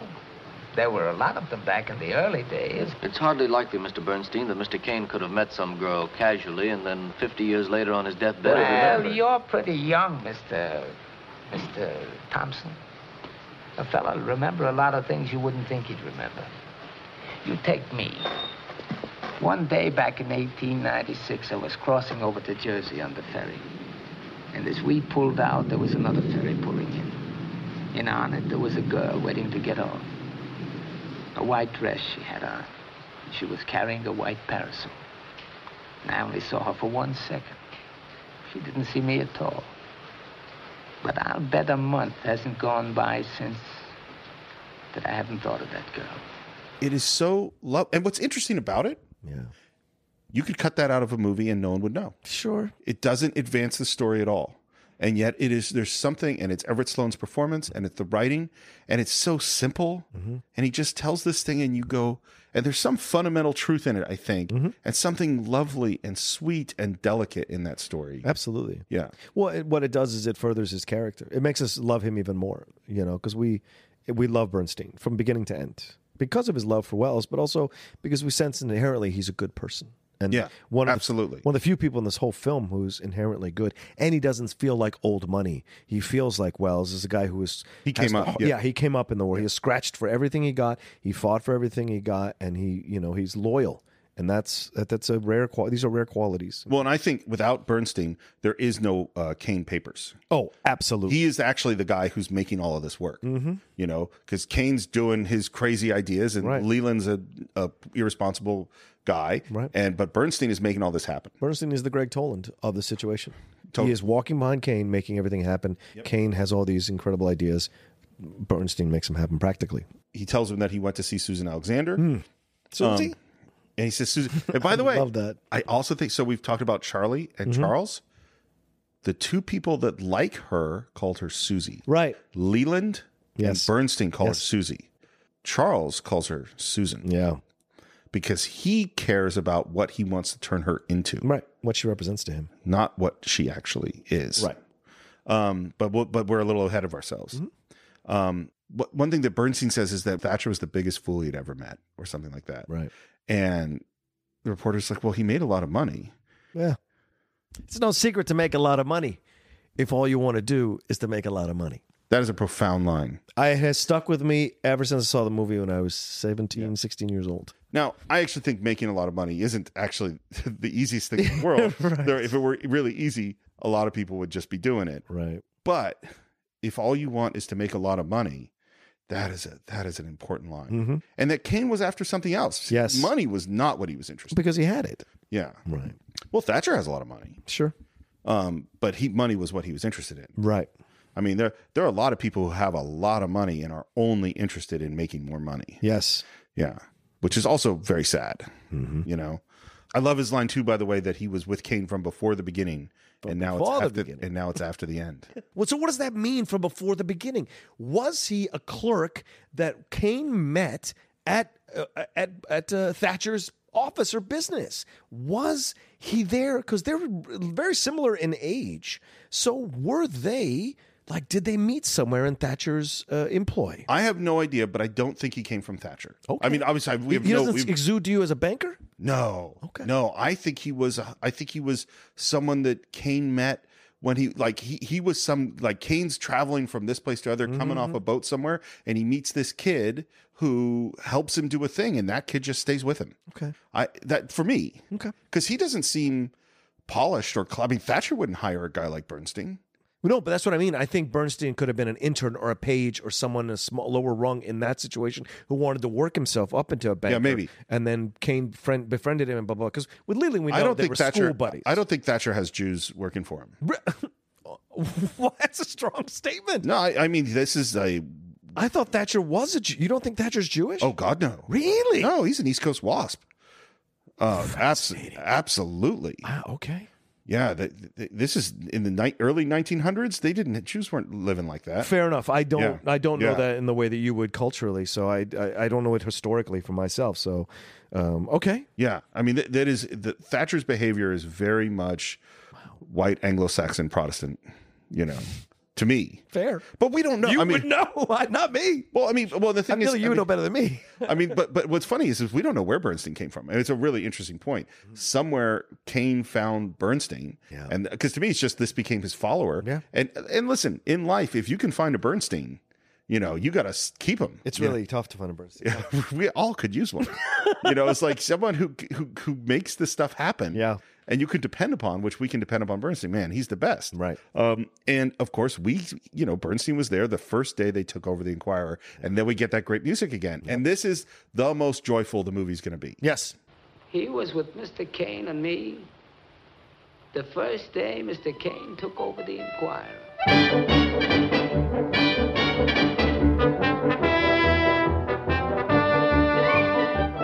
Take a good look at it, Jedediah. It's going to look a lot different one of these days. Come on. This is the peak. Mm-hmm.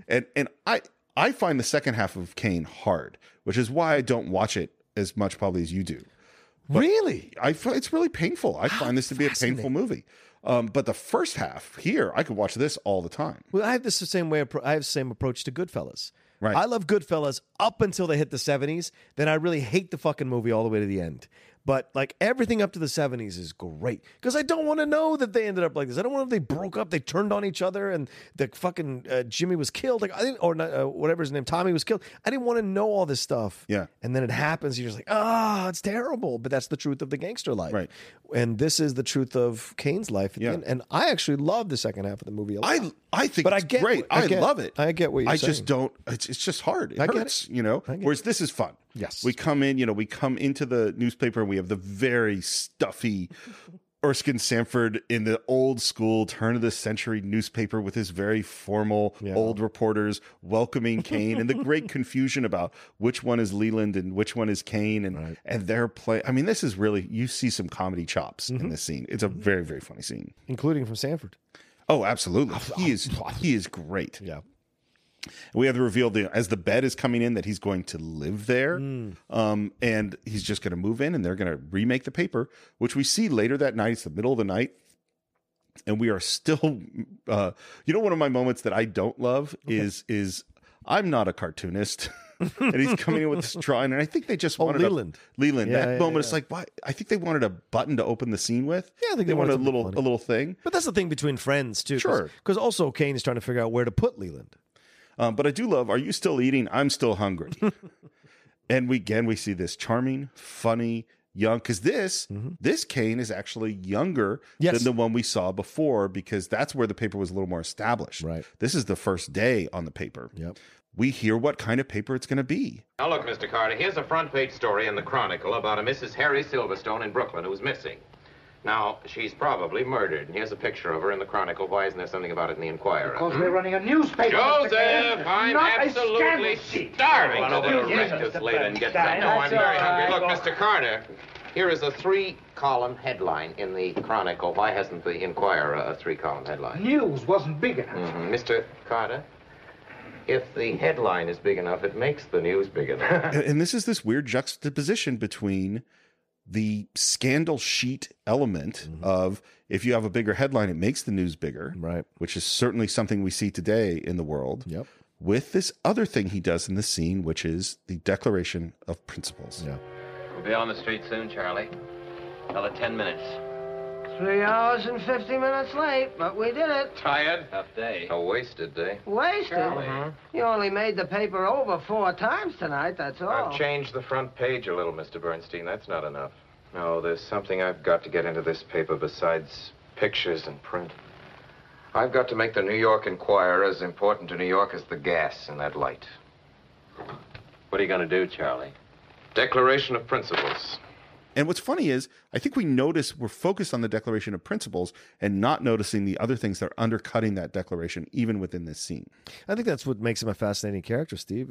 And I think that's why people love the movie and they love Kane, and people love Kane in the movie, because for all his inclinations to do the mean thing or the evil thing or the wrong thing or the immoral thing or unscrupulous thing, there is a good heart underneath it. And so you can't resist him because he does have this idealism to him. Yeah, it's tough. He just doesn't have that second piece to the idealism that would push it, that would be aware of this, his narcissism or his sociopathic behavior, which, of course, very true of Orson Welles as well. Yeah. So yeah. It's such a hard thing because, there's a certain point, we can have long conversations about the means justifying the ends.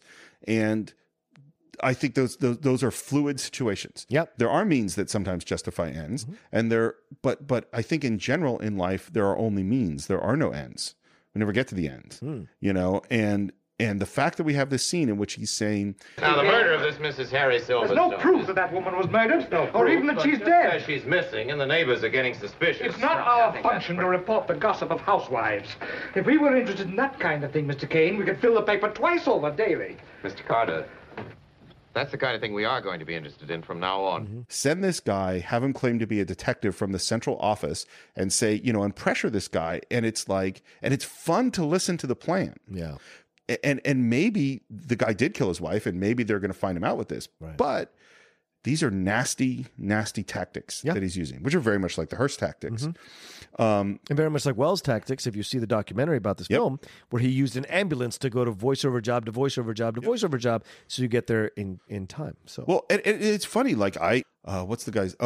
Werner Herzog does a 1-week film school that he does, and the first thing he does on the first day, he says the most important thing you have to learn to be a filmmaker is to forge documents and pick locks, because he believes that filmmakers to some degree have to be criminals. And as I said, the ambulance story, Orson shooting, on his test shoot, Hoover going to China when he was supposed to be doing a reconnaissance.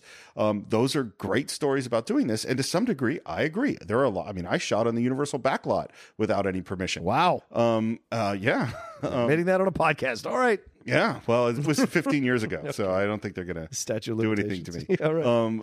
But I do believe that that's true. And then there's this also thing where, rules are there for a reason. Yeah. And I've also seen Hoover risk people's lives. Yeah. And that goes into, and this is where this is tough. Exactly. So our Declaration of Principles. Ugh, yeah. You don't want to make any promises, Mr. Kane, you don't want to keep. These will be kept. I'll provide the people of this city with a daily paper that will tell all the news honestly. I will also provide That's the second sentence you've started with I. People are going to know who's responsible. And it's funny, he's in the shadows as he reads these. And he says these promises are going to be kept.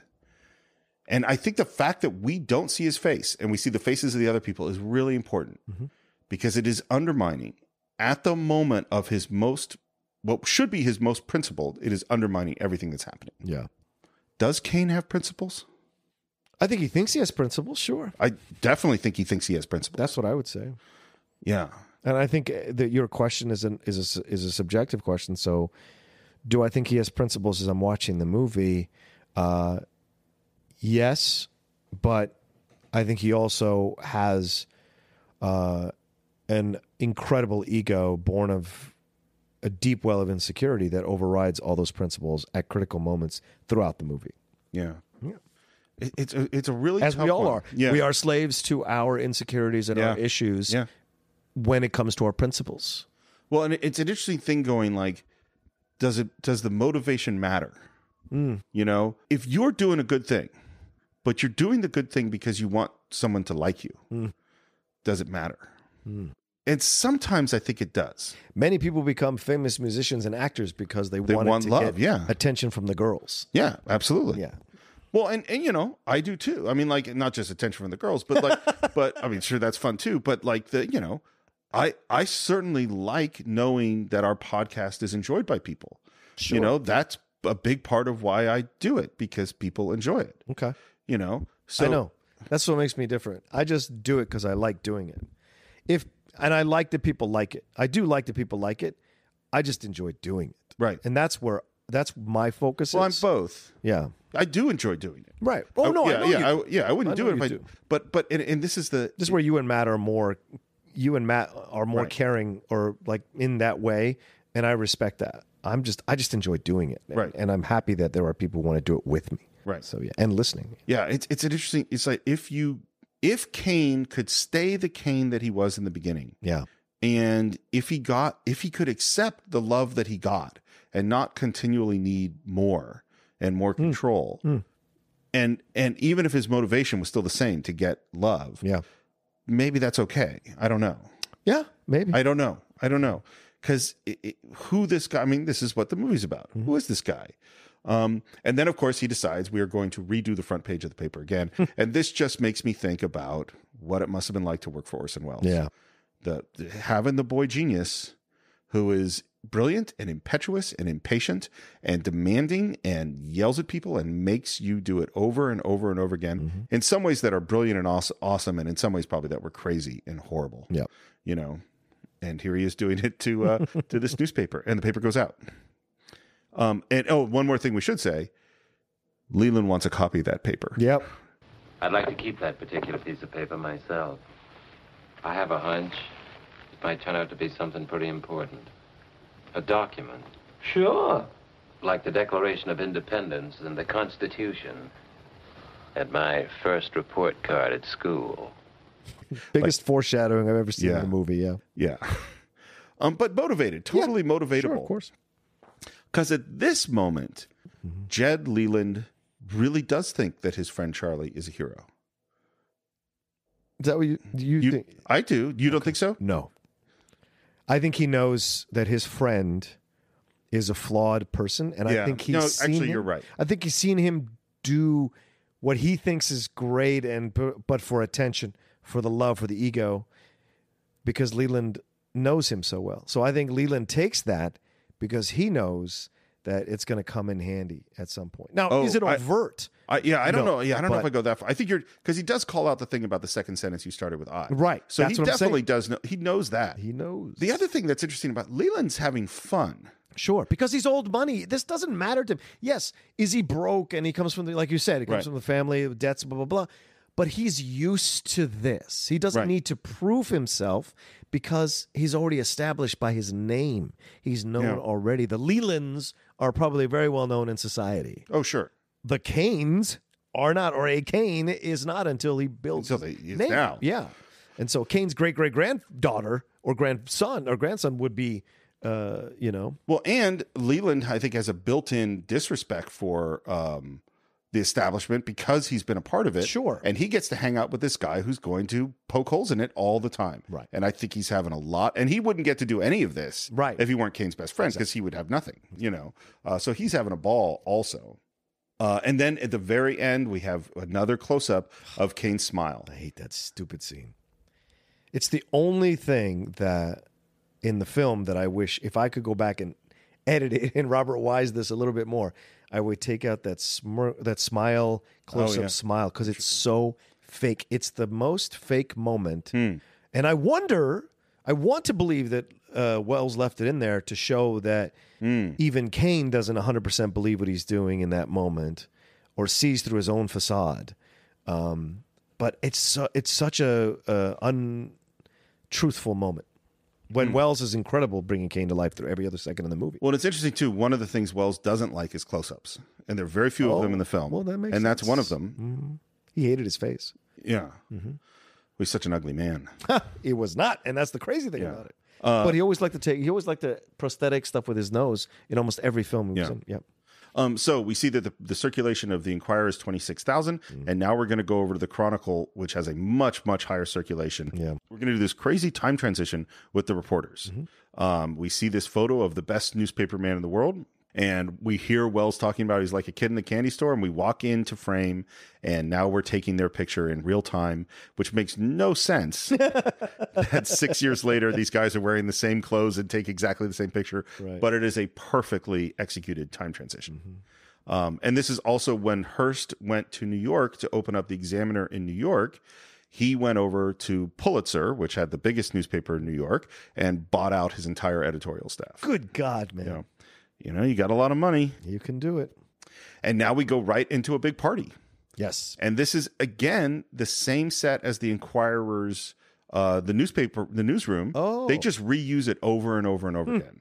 And one of the things we should say is that the ceilings are made out of muslin, so they can shine lights through it. All the microphones are up in the ceiling, so that's how they're recording sound. Yeah. And that's part of that is so we could have these low angles, and the ceilings are fairly low, so you get this real sense of kind of claustrophobia. Seems like a fun party. Yeah. Got some ice sculptures, some dancing girls. A nice song. Nice song written by Bernard Herrmann. You sell a bag of peanuts in this town, they write a song about you. And I love that he's still campaigning. Are we going to attack Spain or are we not? Wow. I am not overdressed. Long-faced, overdressed anarchist. It's hilarious. I want to say one thing about the song. Sure. One thing about the song. The lyric is, who buys the food, who buys the drinks, who thinks that dough was made to spend and acts the way he thinks. Those lyrics have a lot to do. So, yeah, because a lot of this movie is about him buying affection and doing what he wants to do and forcing the world to do what he wants because he's paying. Because he thinks he knows best. Right. Right. When really he just spends best. Yes. You know? Yes. I mean, this is one of the things about money. And as we're doing this song and Kane is in the middle of the dancing girls, and this is sort of... And we're caught up in it as an audience. Oh, yeah. We're so caught up in this. We're in love with this guy. He's so vibrant. He's so fun. And then Leland, of course, because Leland is the conscience of the movie. Yes. Leland has this exchange with Bernstein. Yep. Right? And then Leland asks the questions. Do we stand for the same things the Chronicle stands for? And part of me goes, what exactly does the Inquirer stand for? Right. You know? He's manufacturing a war. Mm-hmm. The Declaration of Principles is what I thought they stood for. Yeah, but do we have any principles? Well, I don't know yet. Right? Yeah, We don't know this yet. It's a weird thing. Yeah. And we end with there's always a chance that they'll change Mr. Kane. Mm-hmm. And of course that's the thing. And we already know that's true because we went from young Kane fighting the Traction Trust to juxtaposed immediately with 50-year-old Kane who's lost everything, who is part of the establishment. Yeah. So we know that what Leland says is in fact exactly what's going to happen. He is going to be the establishment. Yeah. We cut to still back in this newsroom, now filmed with stuff purchased from all over Europe, statues and paintings and all sorts of stuff, which definitely is based on William Randolph Hearst. Yep. When his mom took him to Europe when he was a kid, first of all, he said he wanted to buy Windsor Castle so he could move into it. And then he told his mom he wanted to buy the Louvre. Oh, Jesus. And she encouraged him. She's like, oh, that's great. And that's where this obsession with buying stuff started with Hearst. And and I know you haven't been to Sam Simeon, but it is crazy. Did you have to pay to get in? Yeah. How much is it? Tour, it's a tour. So it's, like $20 for the that's tour or great. something. Just 20? I do not have the prices at my fingertips. Well, just because you went recently. I don't think it's not that expensive. Well, I'm going to make a pilgrimage. How far away is it? It's exactly where the wedding we were just at is. 3 hours away. It's 1 mile north of that wedding. Okay. That we were just at. All right. So it's just north of Cambria. And it is bizarre because the thing about San Simeon, well, let's hold off on that. Sure. We'll get to that later. He's sending all this stuff back from Europe, and now he says he's buying the world's biggest diamond. I didn't know Charlie was collecting diamonds. He's not. He's collecting. People are collecting diamonds. Anyway, he ain't only buying statues. I love Bernstein and Leland. He's great. They're both great. They're a great duo. And we cut to a little bit later, and Charlie has arrived back, and he's in this white suit. And we have a cup that's written dedicated to him with this beautiful shot with all of the faces. Charlie pulls up in this carriage. He's wearing a white suit. He's got a mustache. He's obviously, it's a few years older. Yep. And he comes in looking for the first time, I think, a little nervous and awkward and flustered. Yeah. And he has a social announcement to hand to the social writer. Right. I've got a little social announcement. I wish you wouldn't treat it any differently than you would any other social announcement. Mr. Kane, on behalf of all the employees of the Inquirer... Mr. Bernstein, thank you very much, everybody. I'm sorry. I can't accept it. No. Goodbye.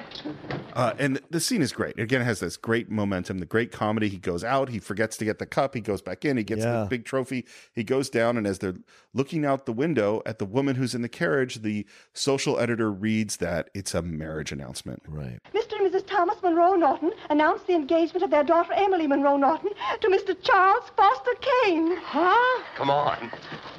Emily Monroe Norton. She's the niece of the President of the United States. President's niece, huh? Before he's through, she'll be a president's wife. Seems like this is going to work pretty well. And now we go back to Bernstein. And the first thing he said was, Emily was no rosebud. Because she was no pushover. Yeah. Right. I guess. And I love the line where the reporter says, it didn't end well, did it? And Bernstein says, It ended. Then there was Susie. That ended, too. Yeah.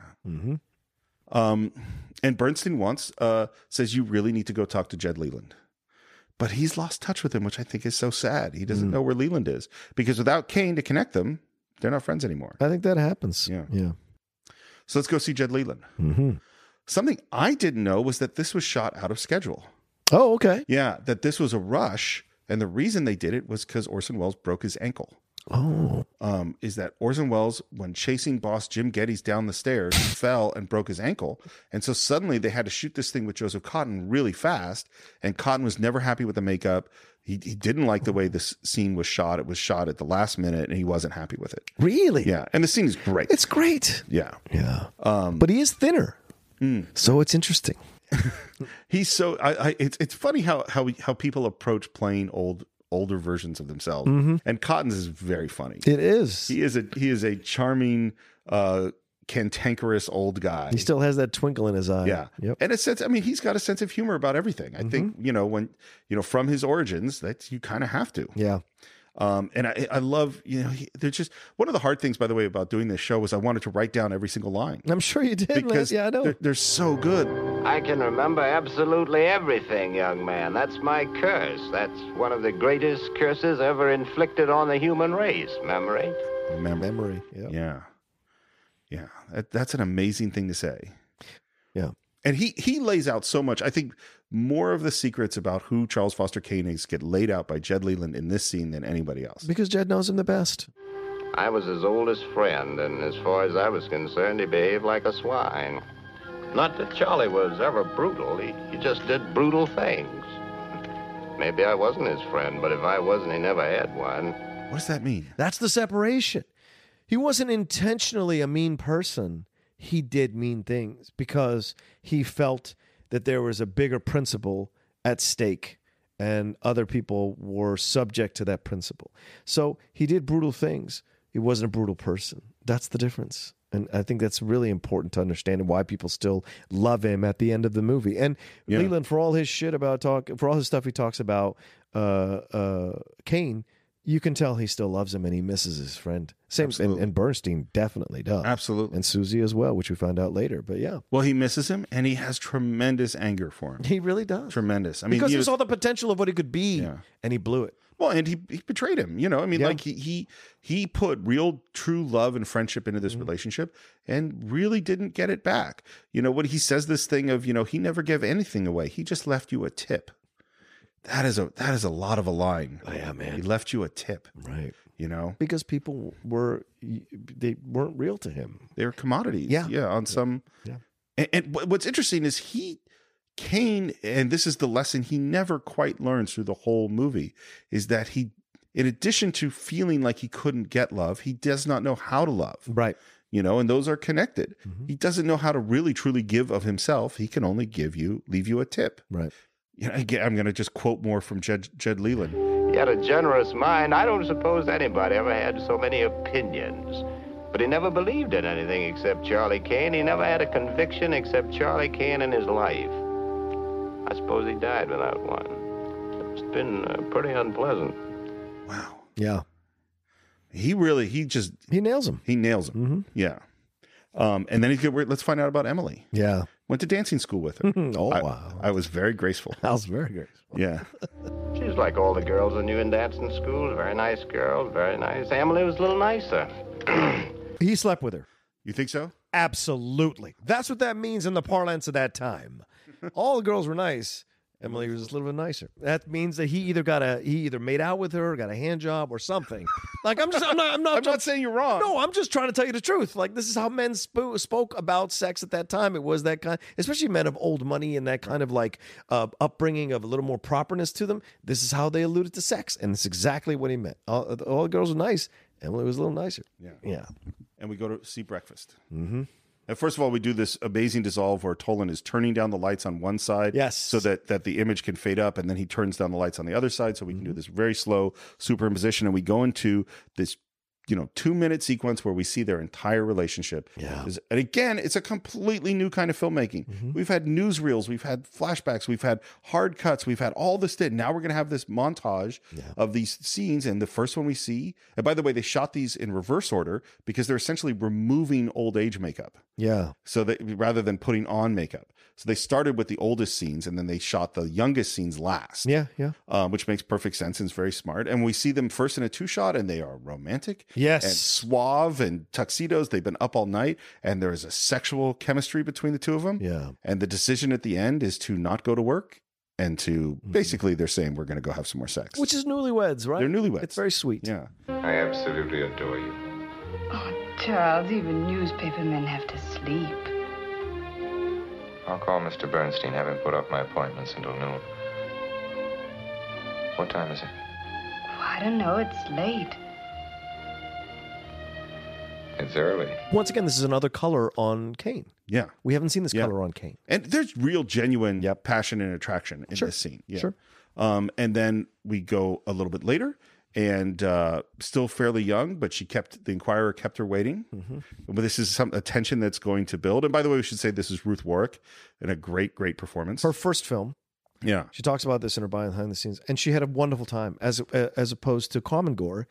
Wells did not persecute her. Wells did not batter her. Wells did not do anything of that nature to her, and she enjoyed her experience on the set. She talks about it, glowingly all the time, and how much she revered what Wells was able to do and how wise he was.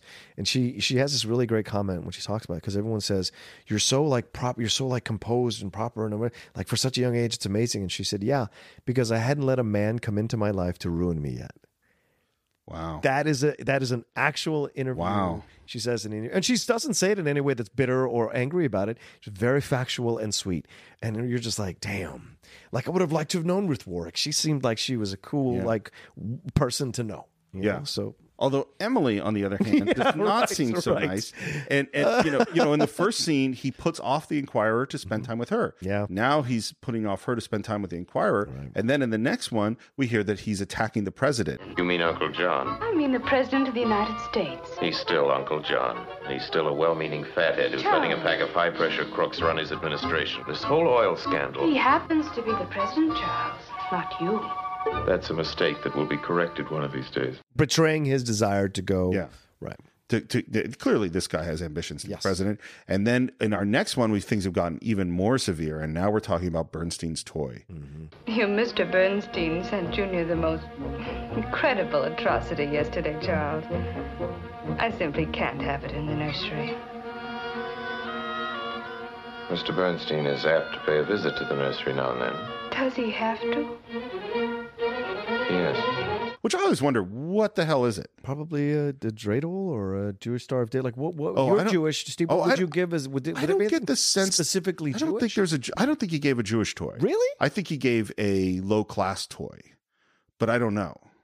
I don't know what a Jewish. But why toy would is. she be? Well, why would she be anti-Semitic in this scene? Well, I think she if is it's a toy. Well, I don't think she's. So first of all, I don't know. Okay. Like my sense is that everything in that nursery is perfect and clean, and everything is just right. Right. And he brought some ugly thing that clashes. That's how I've always felt. About Really? It. Yeah. I don't know what a Jewish, but I do think that she also objects to him because he's Jewish. I think that's the subtext of what she's saying. So the atrocity.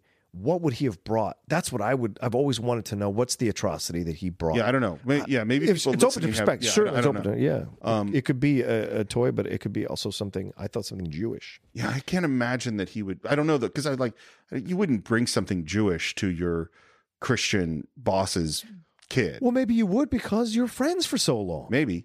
Yeah, I don't know. But when Kane says Mr. Bernstein might come to the nursery sometime, and she says, "Does he have to?" and he says, "Yes." This is probably what I think is the purest moment of him being a good guy. Yeah. In my mind. Yeah. This isn't him going for how people will love me or think of me. It's like, no, Bernstein is actually a person I care about, and he's going to come to the nursery. He's returning Bernstein's loyalty to him.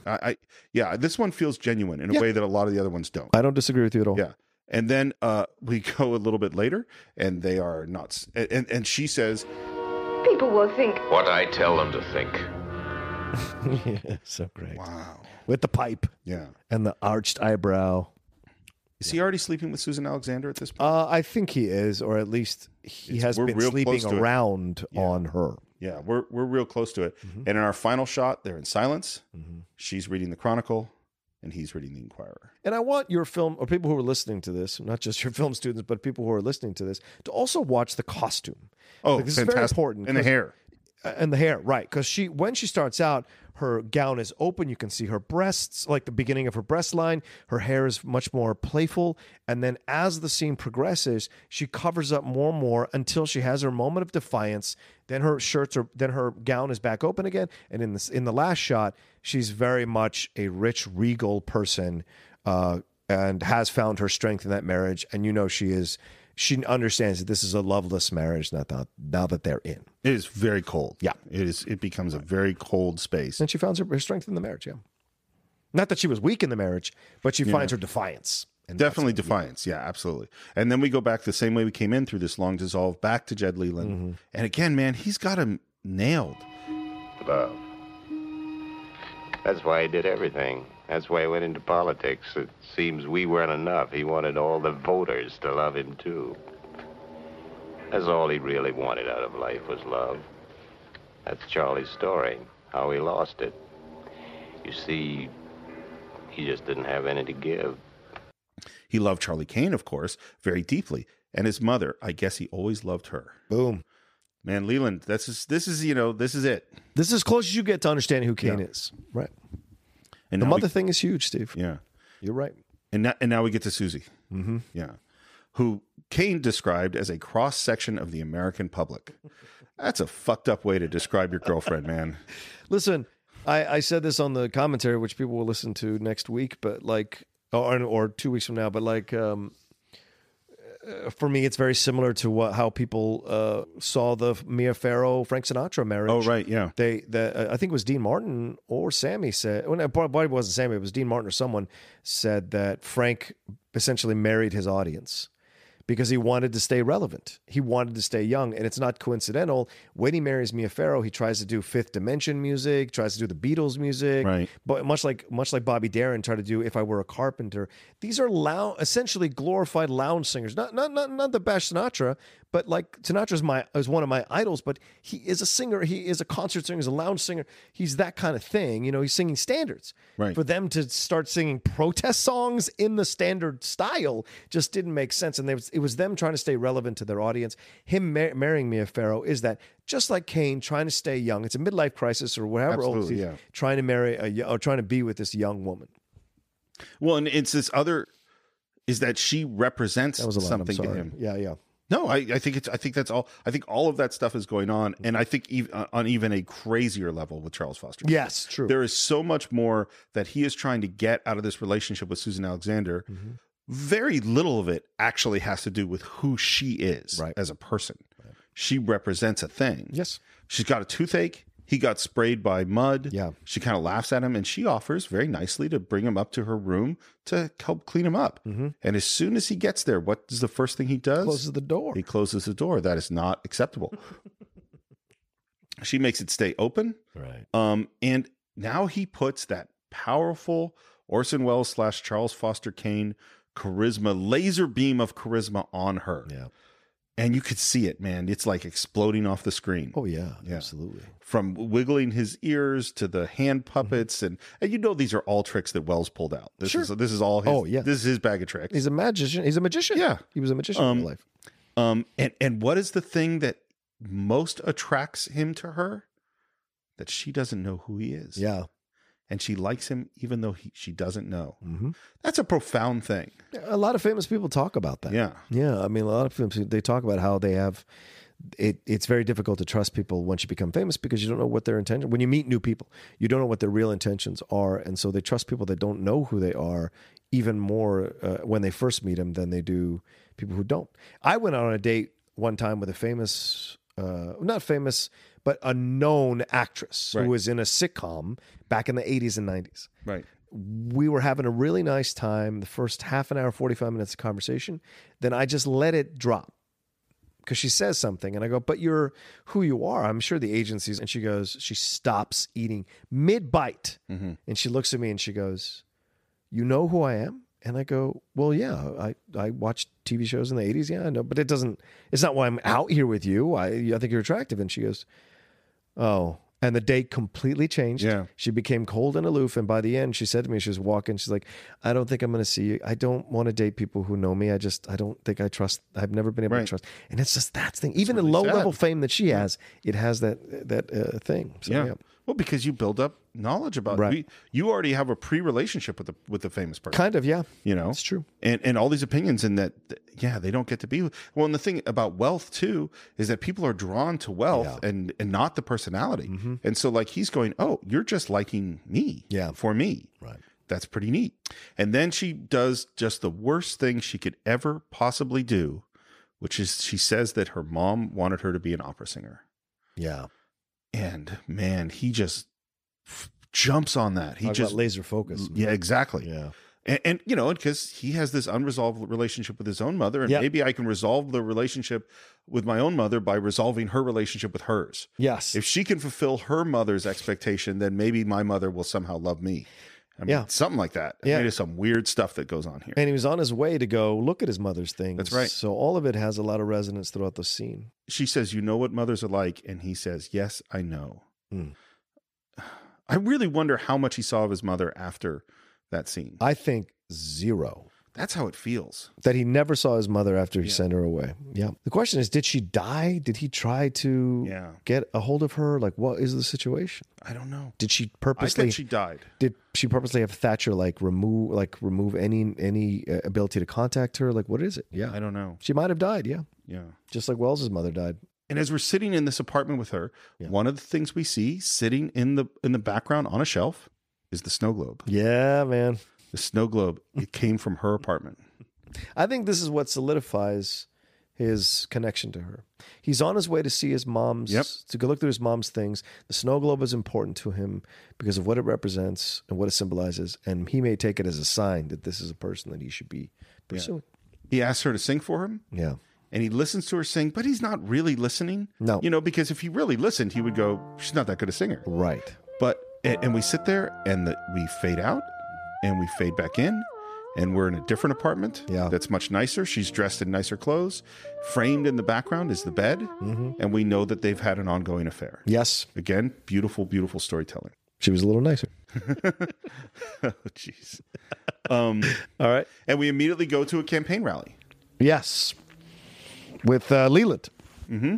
And and again, this is how they create this idea that this is a much bigger movie than it is. Yeah. All we see is a very, very small little speech that Leland's making in front of people. Then we cut to the giant poster and Orson speaking, and the camera pulls back to this huge arena, all of which is a composite shot. Mm-hmm. That's a matte painting. There's probably like 12 people in this actual shot. Yeah, I'm sure. There's a painting with all the people, and they're flickering lights underneath the matte painting to make the illusion of movement. Wow. And Wells is composited in the middle, and it looks like, wow, what a big movie. And it's perfectly done. Mm-hmm. But in fact, it's a fairly small scene. Well, it's almost like the beginning of Patton. Patton does that whole thing, and you don't know very much so. Anybody that's in the audience. Yep. It's just him. Yep. Yeah. Just as Kane meets Susan Alexander, Hearst saw Marion Davies in a chorus line. And he was regularly would go to these, they knew him there, and he would regularly take the girls from the chorus line out. And he saw Marion Davies, and she just sparkled, apparently. Mm-hmm. And he asked her out, and she knew what she was in for. Right. You know what I mean? She knew this is a rich guy, and she knew how to play it, and that became this long-term relationship. Right. And as Kane is running for governor, Hearst had been in Congress. He apparently showed up less to Congress than like any other congressman in history, and because he thought that all those meetings and committee meetings and stuff weren't that important, and he ran for all sorts of stuff. Yep. And never won anything. This is why businessmen should not be in political office for numerous reasons. Huh, fascinating. Yeah. They don't show up to things. They're off golfing every fucking weekend. All right, bring it down. Sorry, bud. Back to Kane. And who do we have watching? We have Jed Leland watching, and you could see him trying to figure Kane out in this scene. And it's always the same thing. Do I trust this guy or do I not? Yeah. Does he mean what he's going to say? And there's this whole thing of these promises, and at first he didn't make any promises because he couldn't, didn't have a chance. No one gave me a chance. I didn't make any campaign promises. And now he says, I'm not going to make any promises because I'm going to be too busy working to keep them. That's a brilliant line. Yeah. But the one thing we do know he's going to do is put Jim Geddes in jail. Yeah. That's the governor, boss Jim Geddes. Yeah. And we see his wife, Emily, and their son watching from the side. And we see way, way up high, boss Jim Geddes, Ray Collins looking down. Again, that's another composite shot. So Ray Collins is shot in one place. Orson Welles down below is a different shot. The matte painting, and then the people on the side of the stage, it's like 4 different shots, all composited together. This whole movie is filled with these special effects shots that you never would notice. But do you think Emily's knows what's going to happen? Yes. So the whole time she's looking at him, you can tell Ruth is playing that level. You can play Ruth is playing that. You can see in her eyes, because she's like excited for him and happy for the speech or anything. Like her son is doing that. Their son is doing that. But she's very composed just watching him. Yeah. Well, and he says, is Pop governor yet? And she says, not yet. Not yet. And what she knows is never. Right. He's never going to be governor. Right. And we go outside taking pictures, and she calls for a taxi. And he goes, what's going on here? Mm-hmm. And then she says, you've got to come with me. We've got a visit we have to make. And then she says the address. Yeah. His face is great. Yeah. It's like, okay, this is what this is. Yeah. And we head over to Susan Alexander. And he says, like, I'm surprised, like. The flair for the dramatic. Flair for the dramatic. Yeah. Yeah. And of course, the worst thing happens is we show up at the house and the door opens and the maid opens the doors and says, come right in, Mr. Kane. Yeah. And then we know. Yeah. And she knows, that's for sure. We go upstairs and there's Jim Geddes. Mrs. Kane, I don't suppose anybody would introduce us. I'm Jim Geddes. And it's funny. So Kane threatens to break I'm going to break your neck. Mm-hmm. And Geddes' response is, maybe you could do it and maybe you can't. Do you think there's anything to Kane's threat? No. I don't think so either. I think he's used to browbeating people and, trying to intimidate. I think if anything really got physical, Kane just crumbles. Yes, because Jim Geddes and the Ray Collins performance is a guy who's been on the streets. Yeah. He knows how to handle himself. And I love, he calls him a gentleman, and he says, "I'm not a gentleman." Your husband's only trying to be funny, calling me one. I don't even know what a gentleman is. And then he lays into Kane, and this is because what Getty seems to be is an honest crook. Yeah.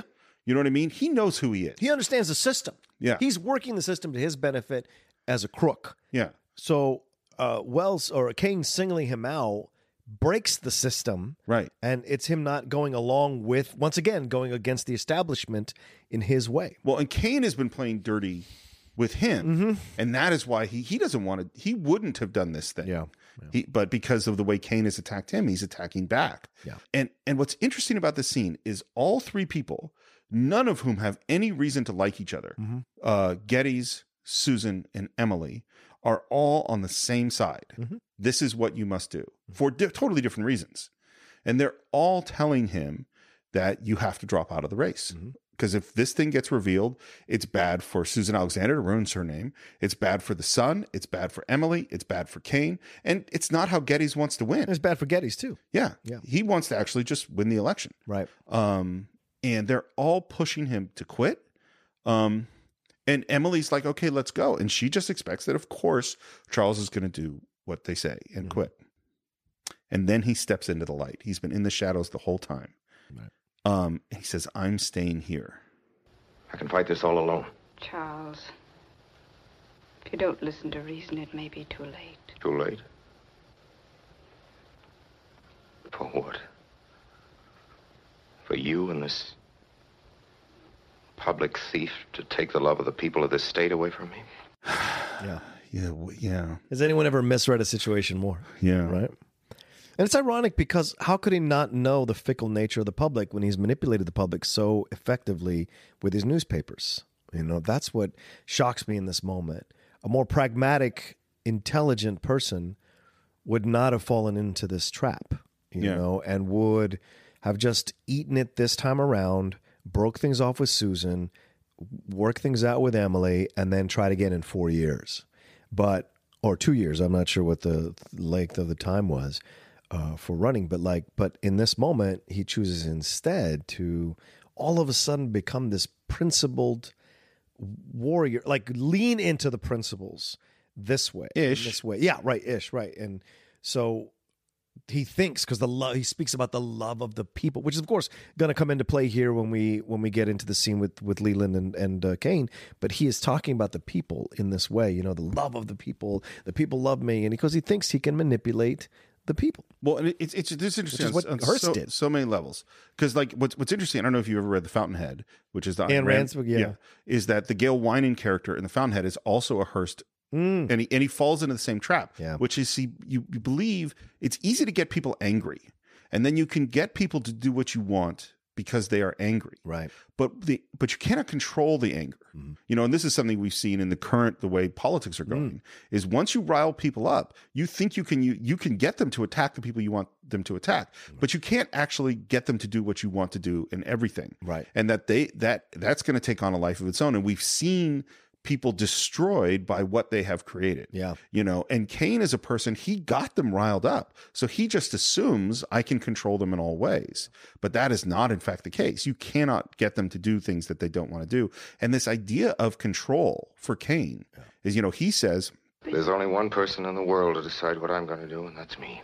When you're so wealthy and so powerful, you have the ability to live without compromise. And that is not a good place to be. Right. That's not good for you. No. Because none of us actually have total control over our lives. Control is an illusion. And if you try to exercise total control over your life, it's self-destructive. Yeah. And he is in a situation he cannot control, and yet he is trying to control it. Yep. And Getty's response is just amazing. You're making a bigger fool of yourself than I thought you would, Mr. Kane. I've got nothing to talk to you about. You're licked. Why don't you... Get out. If you want to see me, have the warden write me a letter.